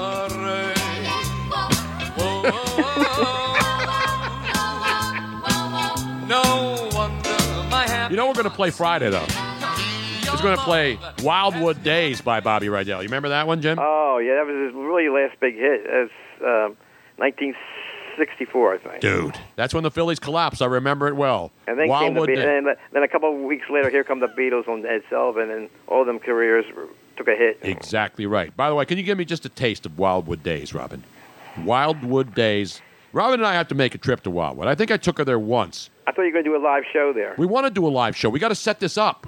I don't know if I'm going to do Wildwood at Maury's Pier with the roller coasters, or if I'm going to go Ocean City at the Music Pier with the more family. I don't think we can do this show more in a family function. I think there'll be too many kids there who'll be yelling profanities at us. Well, and I don't want that Wildwood's probably still the best boardwalk, the longest boardwalk. Yeah, it is. I took Robin on the Wildwood Boardwalk. I made her walk all the way from one end. Here we go. Bobby Rondell, everybody. How about where? Spring will soon be gone. Summer's coming on. Yeah, baby, yeah. I'm a dreaming of lots of summer love. All I think about. This is the original. Now, this song was remade, you know, Jim. Oh, yeah. Well, I heard Gary's doing his last show pretty soon. Yes. All right, let's stop it right there, Robin. Stop it right there, as they say on the replays when they go and show you the breakdown segment. So Gary Radnich, we were talking about this earlier. So a lot of people responding on Twitter to Gary saying, hey, for your last show, you guys should get together. So Gary called me yesterday several times, but it showed up as a restricted call. So when I looked at my phone, I didn't answer it. First of all, I was on the air. And secondly, when I see restricted, that means I don't know the person. And so Gary must have a way, to not have people see who's calling. So then he left me 3 voicemails yesterday. And the last one was late last night. So I called him this morning and I left him a voicemail. But Robin has the latest breaking news from Gary Radnich on his final show on Friday on KNBR 680, the sports leader. Robin, you got word from FP Santangelo Jr.? Yes. They said that you're actually in more contact with Gary than they are. Well, I mean, come on.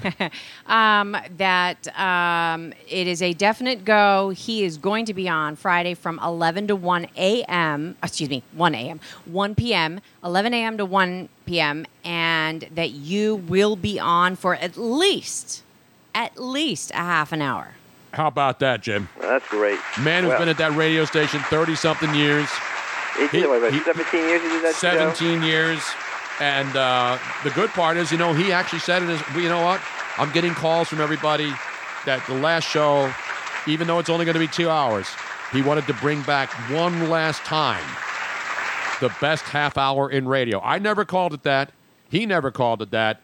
The audience did after all the years, and we had a lot of fun. People didn't realize that was one of the first big podcasts because you did it live, but it was so popular they put it on their website, the whole 30 minutes on their website. You could listen to it anytime you want. Exactly right. No, that's why I have some of the shows because I could pick it up anytime I wanted. Now, do you have any tape? I got Sup of the Day. It's a show you did in 2006. Wow, that's way It was back. the World Baseball Classic was on the air. Oh, the WBC, baby, the WBC. Because you like doing the play-by-play live, and all the people that worked for him loved it, but Gary hated it. Gary hated it?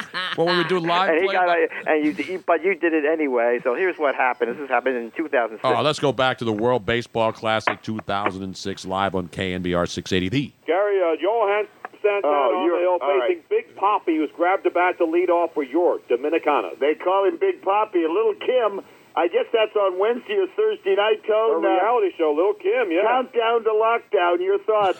Well, she's trying to get out of jail. You heard what happened. She's been in jail since September. She filmed this show before she went to the big house for perjury, which she may be the only person in the history of this country who's actually gone to jail for perjury. Yeah. But now apparently her breast implants are leaking, and she wants out. Oh, okay. Dan, as we say goodbye, Dan Dibley, did you learn anything this morning, though, Dan? I learned that TV on the radio works, Gary. Oh, you guys are all nuts. Well, you got Johan Santana on the mound. People want to know if he's going to get Big Poppy. He's got him 2-1, Gary. All right, we may have a little fun, Tone, after your... Oh, there's a drive. That ball is hit to deep center field, but it's going to stay in the park. Oh, okay. No, it's falling right over the 400-foot side, Gary. All right, 808. Touch them all, Big Poppy. The Dominicans, Gary, taking down the dreaded enemies from Venezuela. 808. Give us your oil. Give us your oil. Give us your win. Jared, our bet this.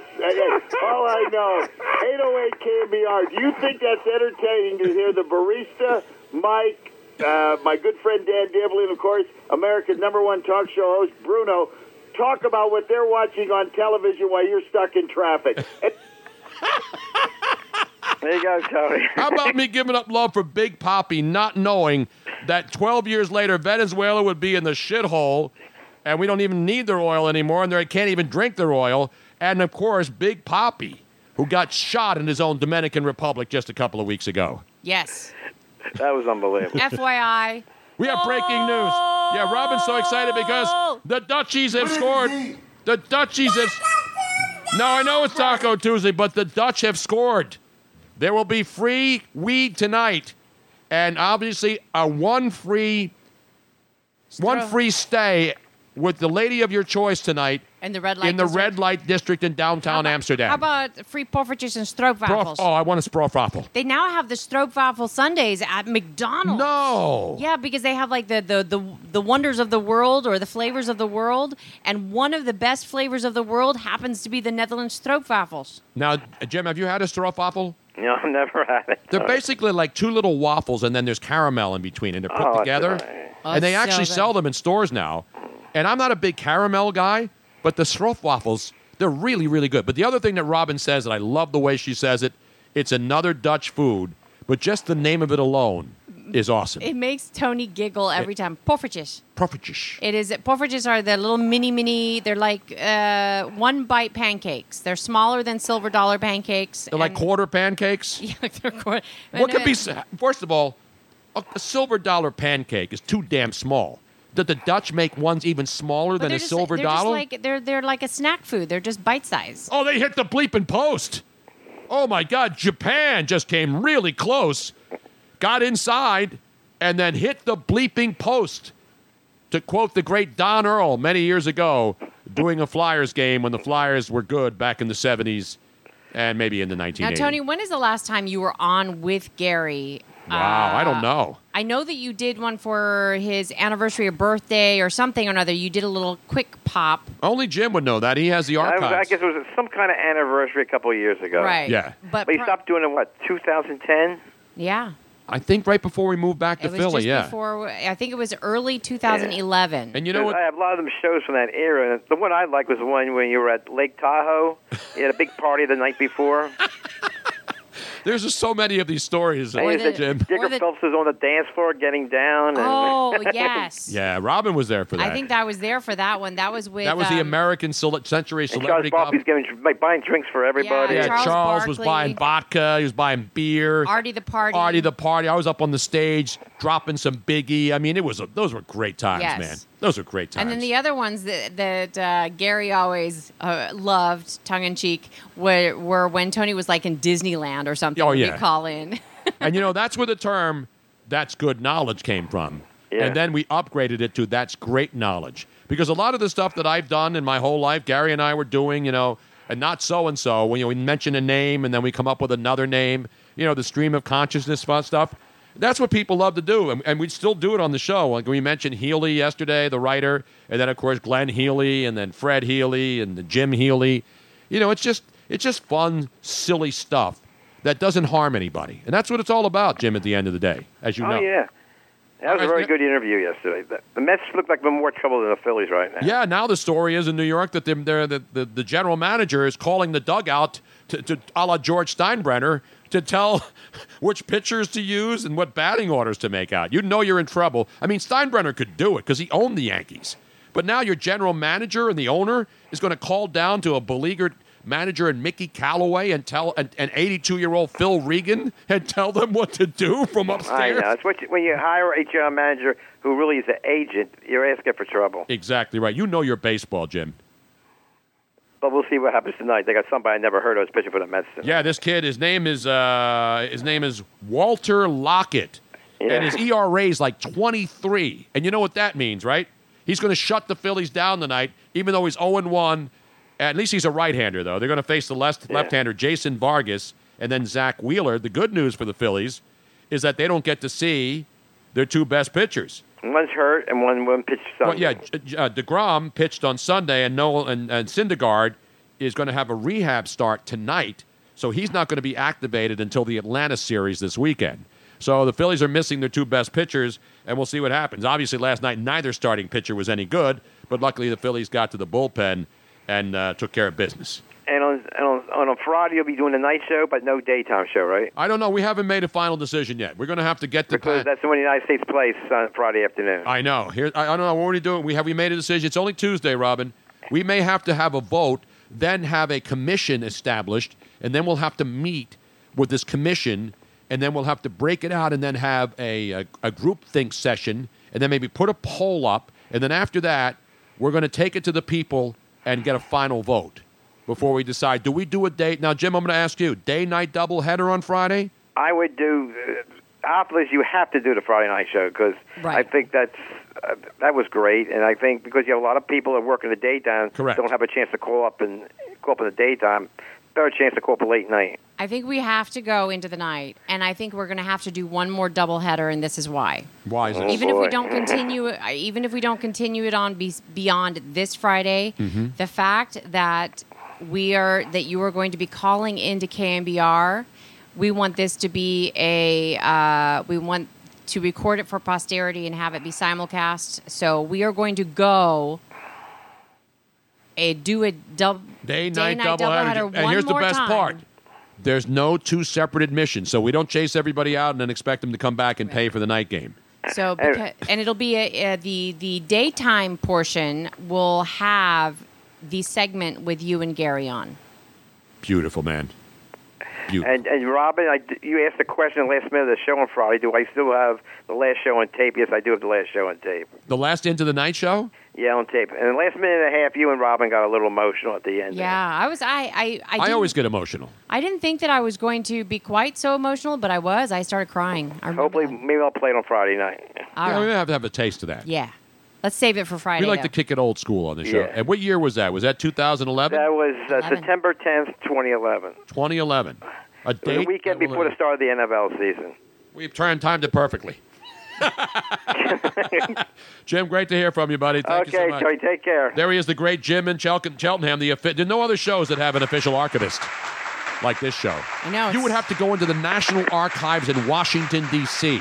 to try to find the kind of tapes. They can't even find tapes from the moon landing. But we have tapes of our shows. And the one tape, I say there's two tapes that I don't have of anything that I've done. The two that I miss the most, that I wish I had and can never find, is the 9/11 show with Andrew Siciliano and I, and the day that George Carlin called in to my morning show in L.A. Out of the blue. He just calls into the show. And I didn't take him cold. He called the producer. He called into the request line, the phone line. I'm surprised that Jim doesn't have that one because that one wasn't wasn't hard to record, but the 9/11. Yeah, that was an all-day thing. That was an all-day thing. But there's thing. nothing of that left. There's not one piece of evidence. It's like the moon landing Somebody videos. somewhere out there in the world somewhere has that 9/11 portion of it. I hope so. But the George Carlin thing, because we just we just commemorated. You know, Sunday was 11 years ago that George Carlin died? I know. 11, and I didn't know this until Ben Maller, my buddy out in L.A., Ben Maller pointed it out and wrote about, it's hard to believe it's been 11 years.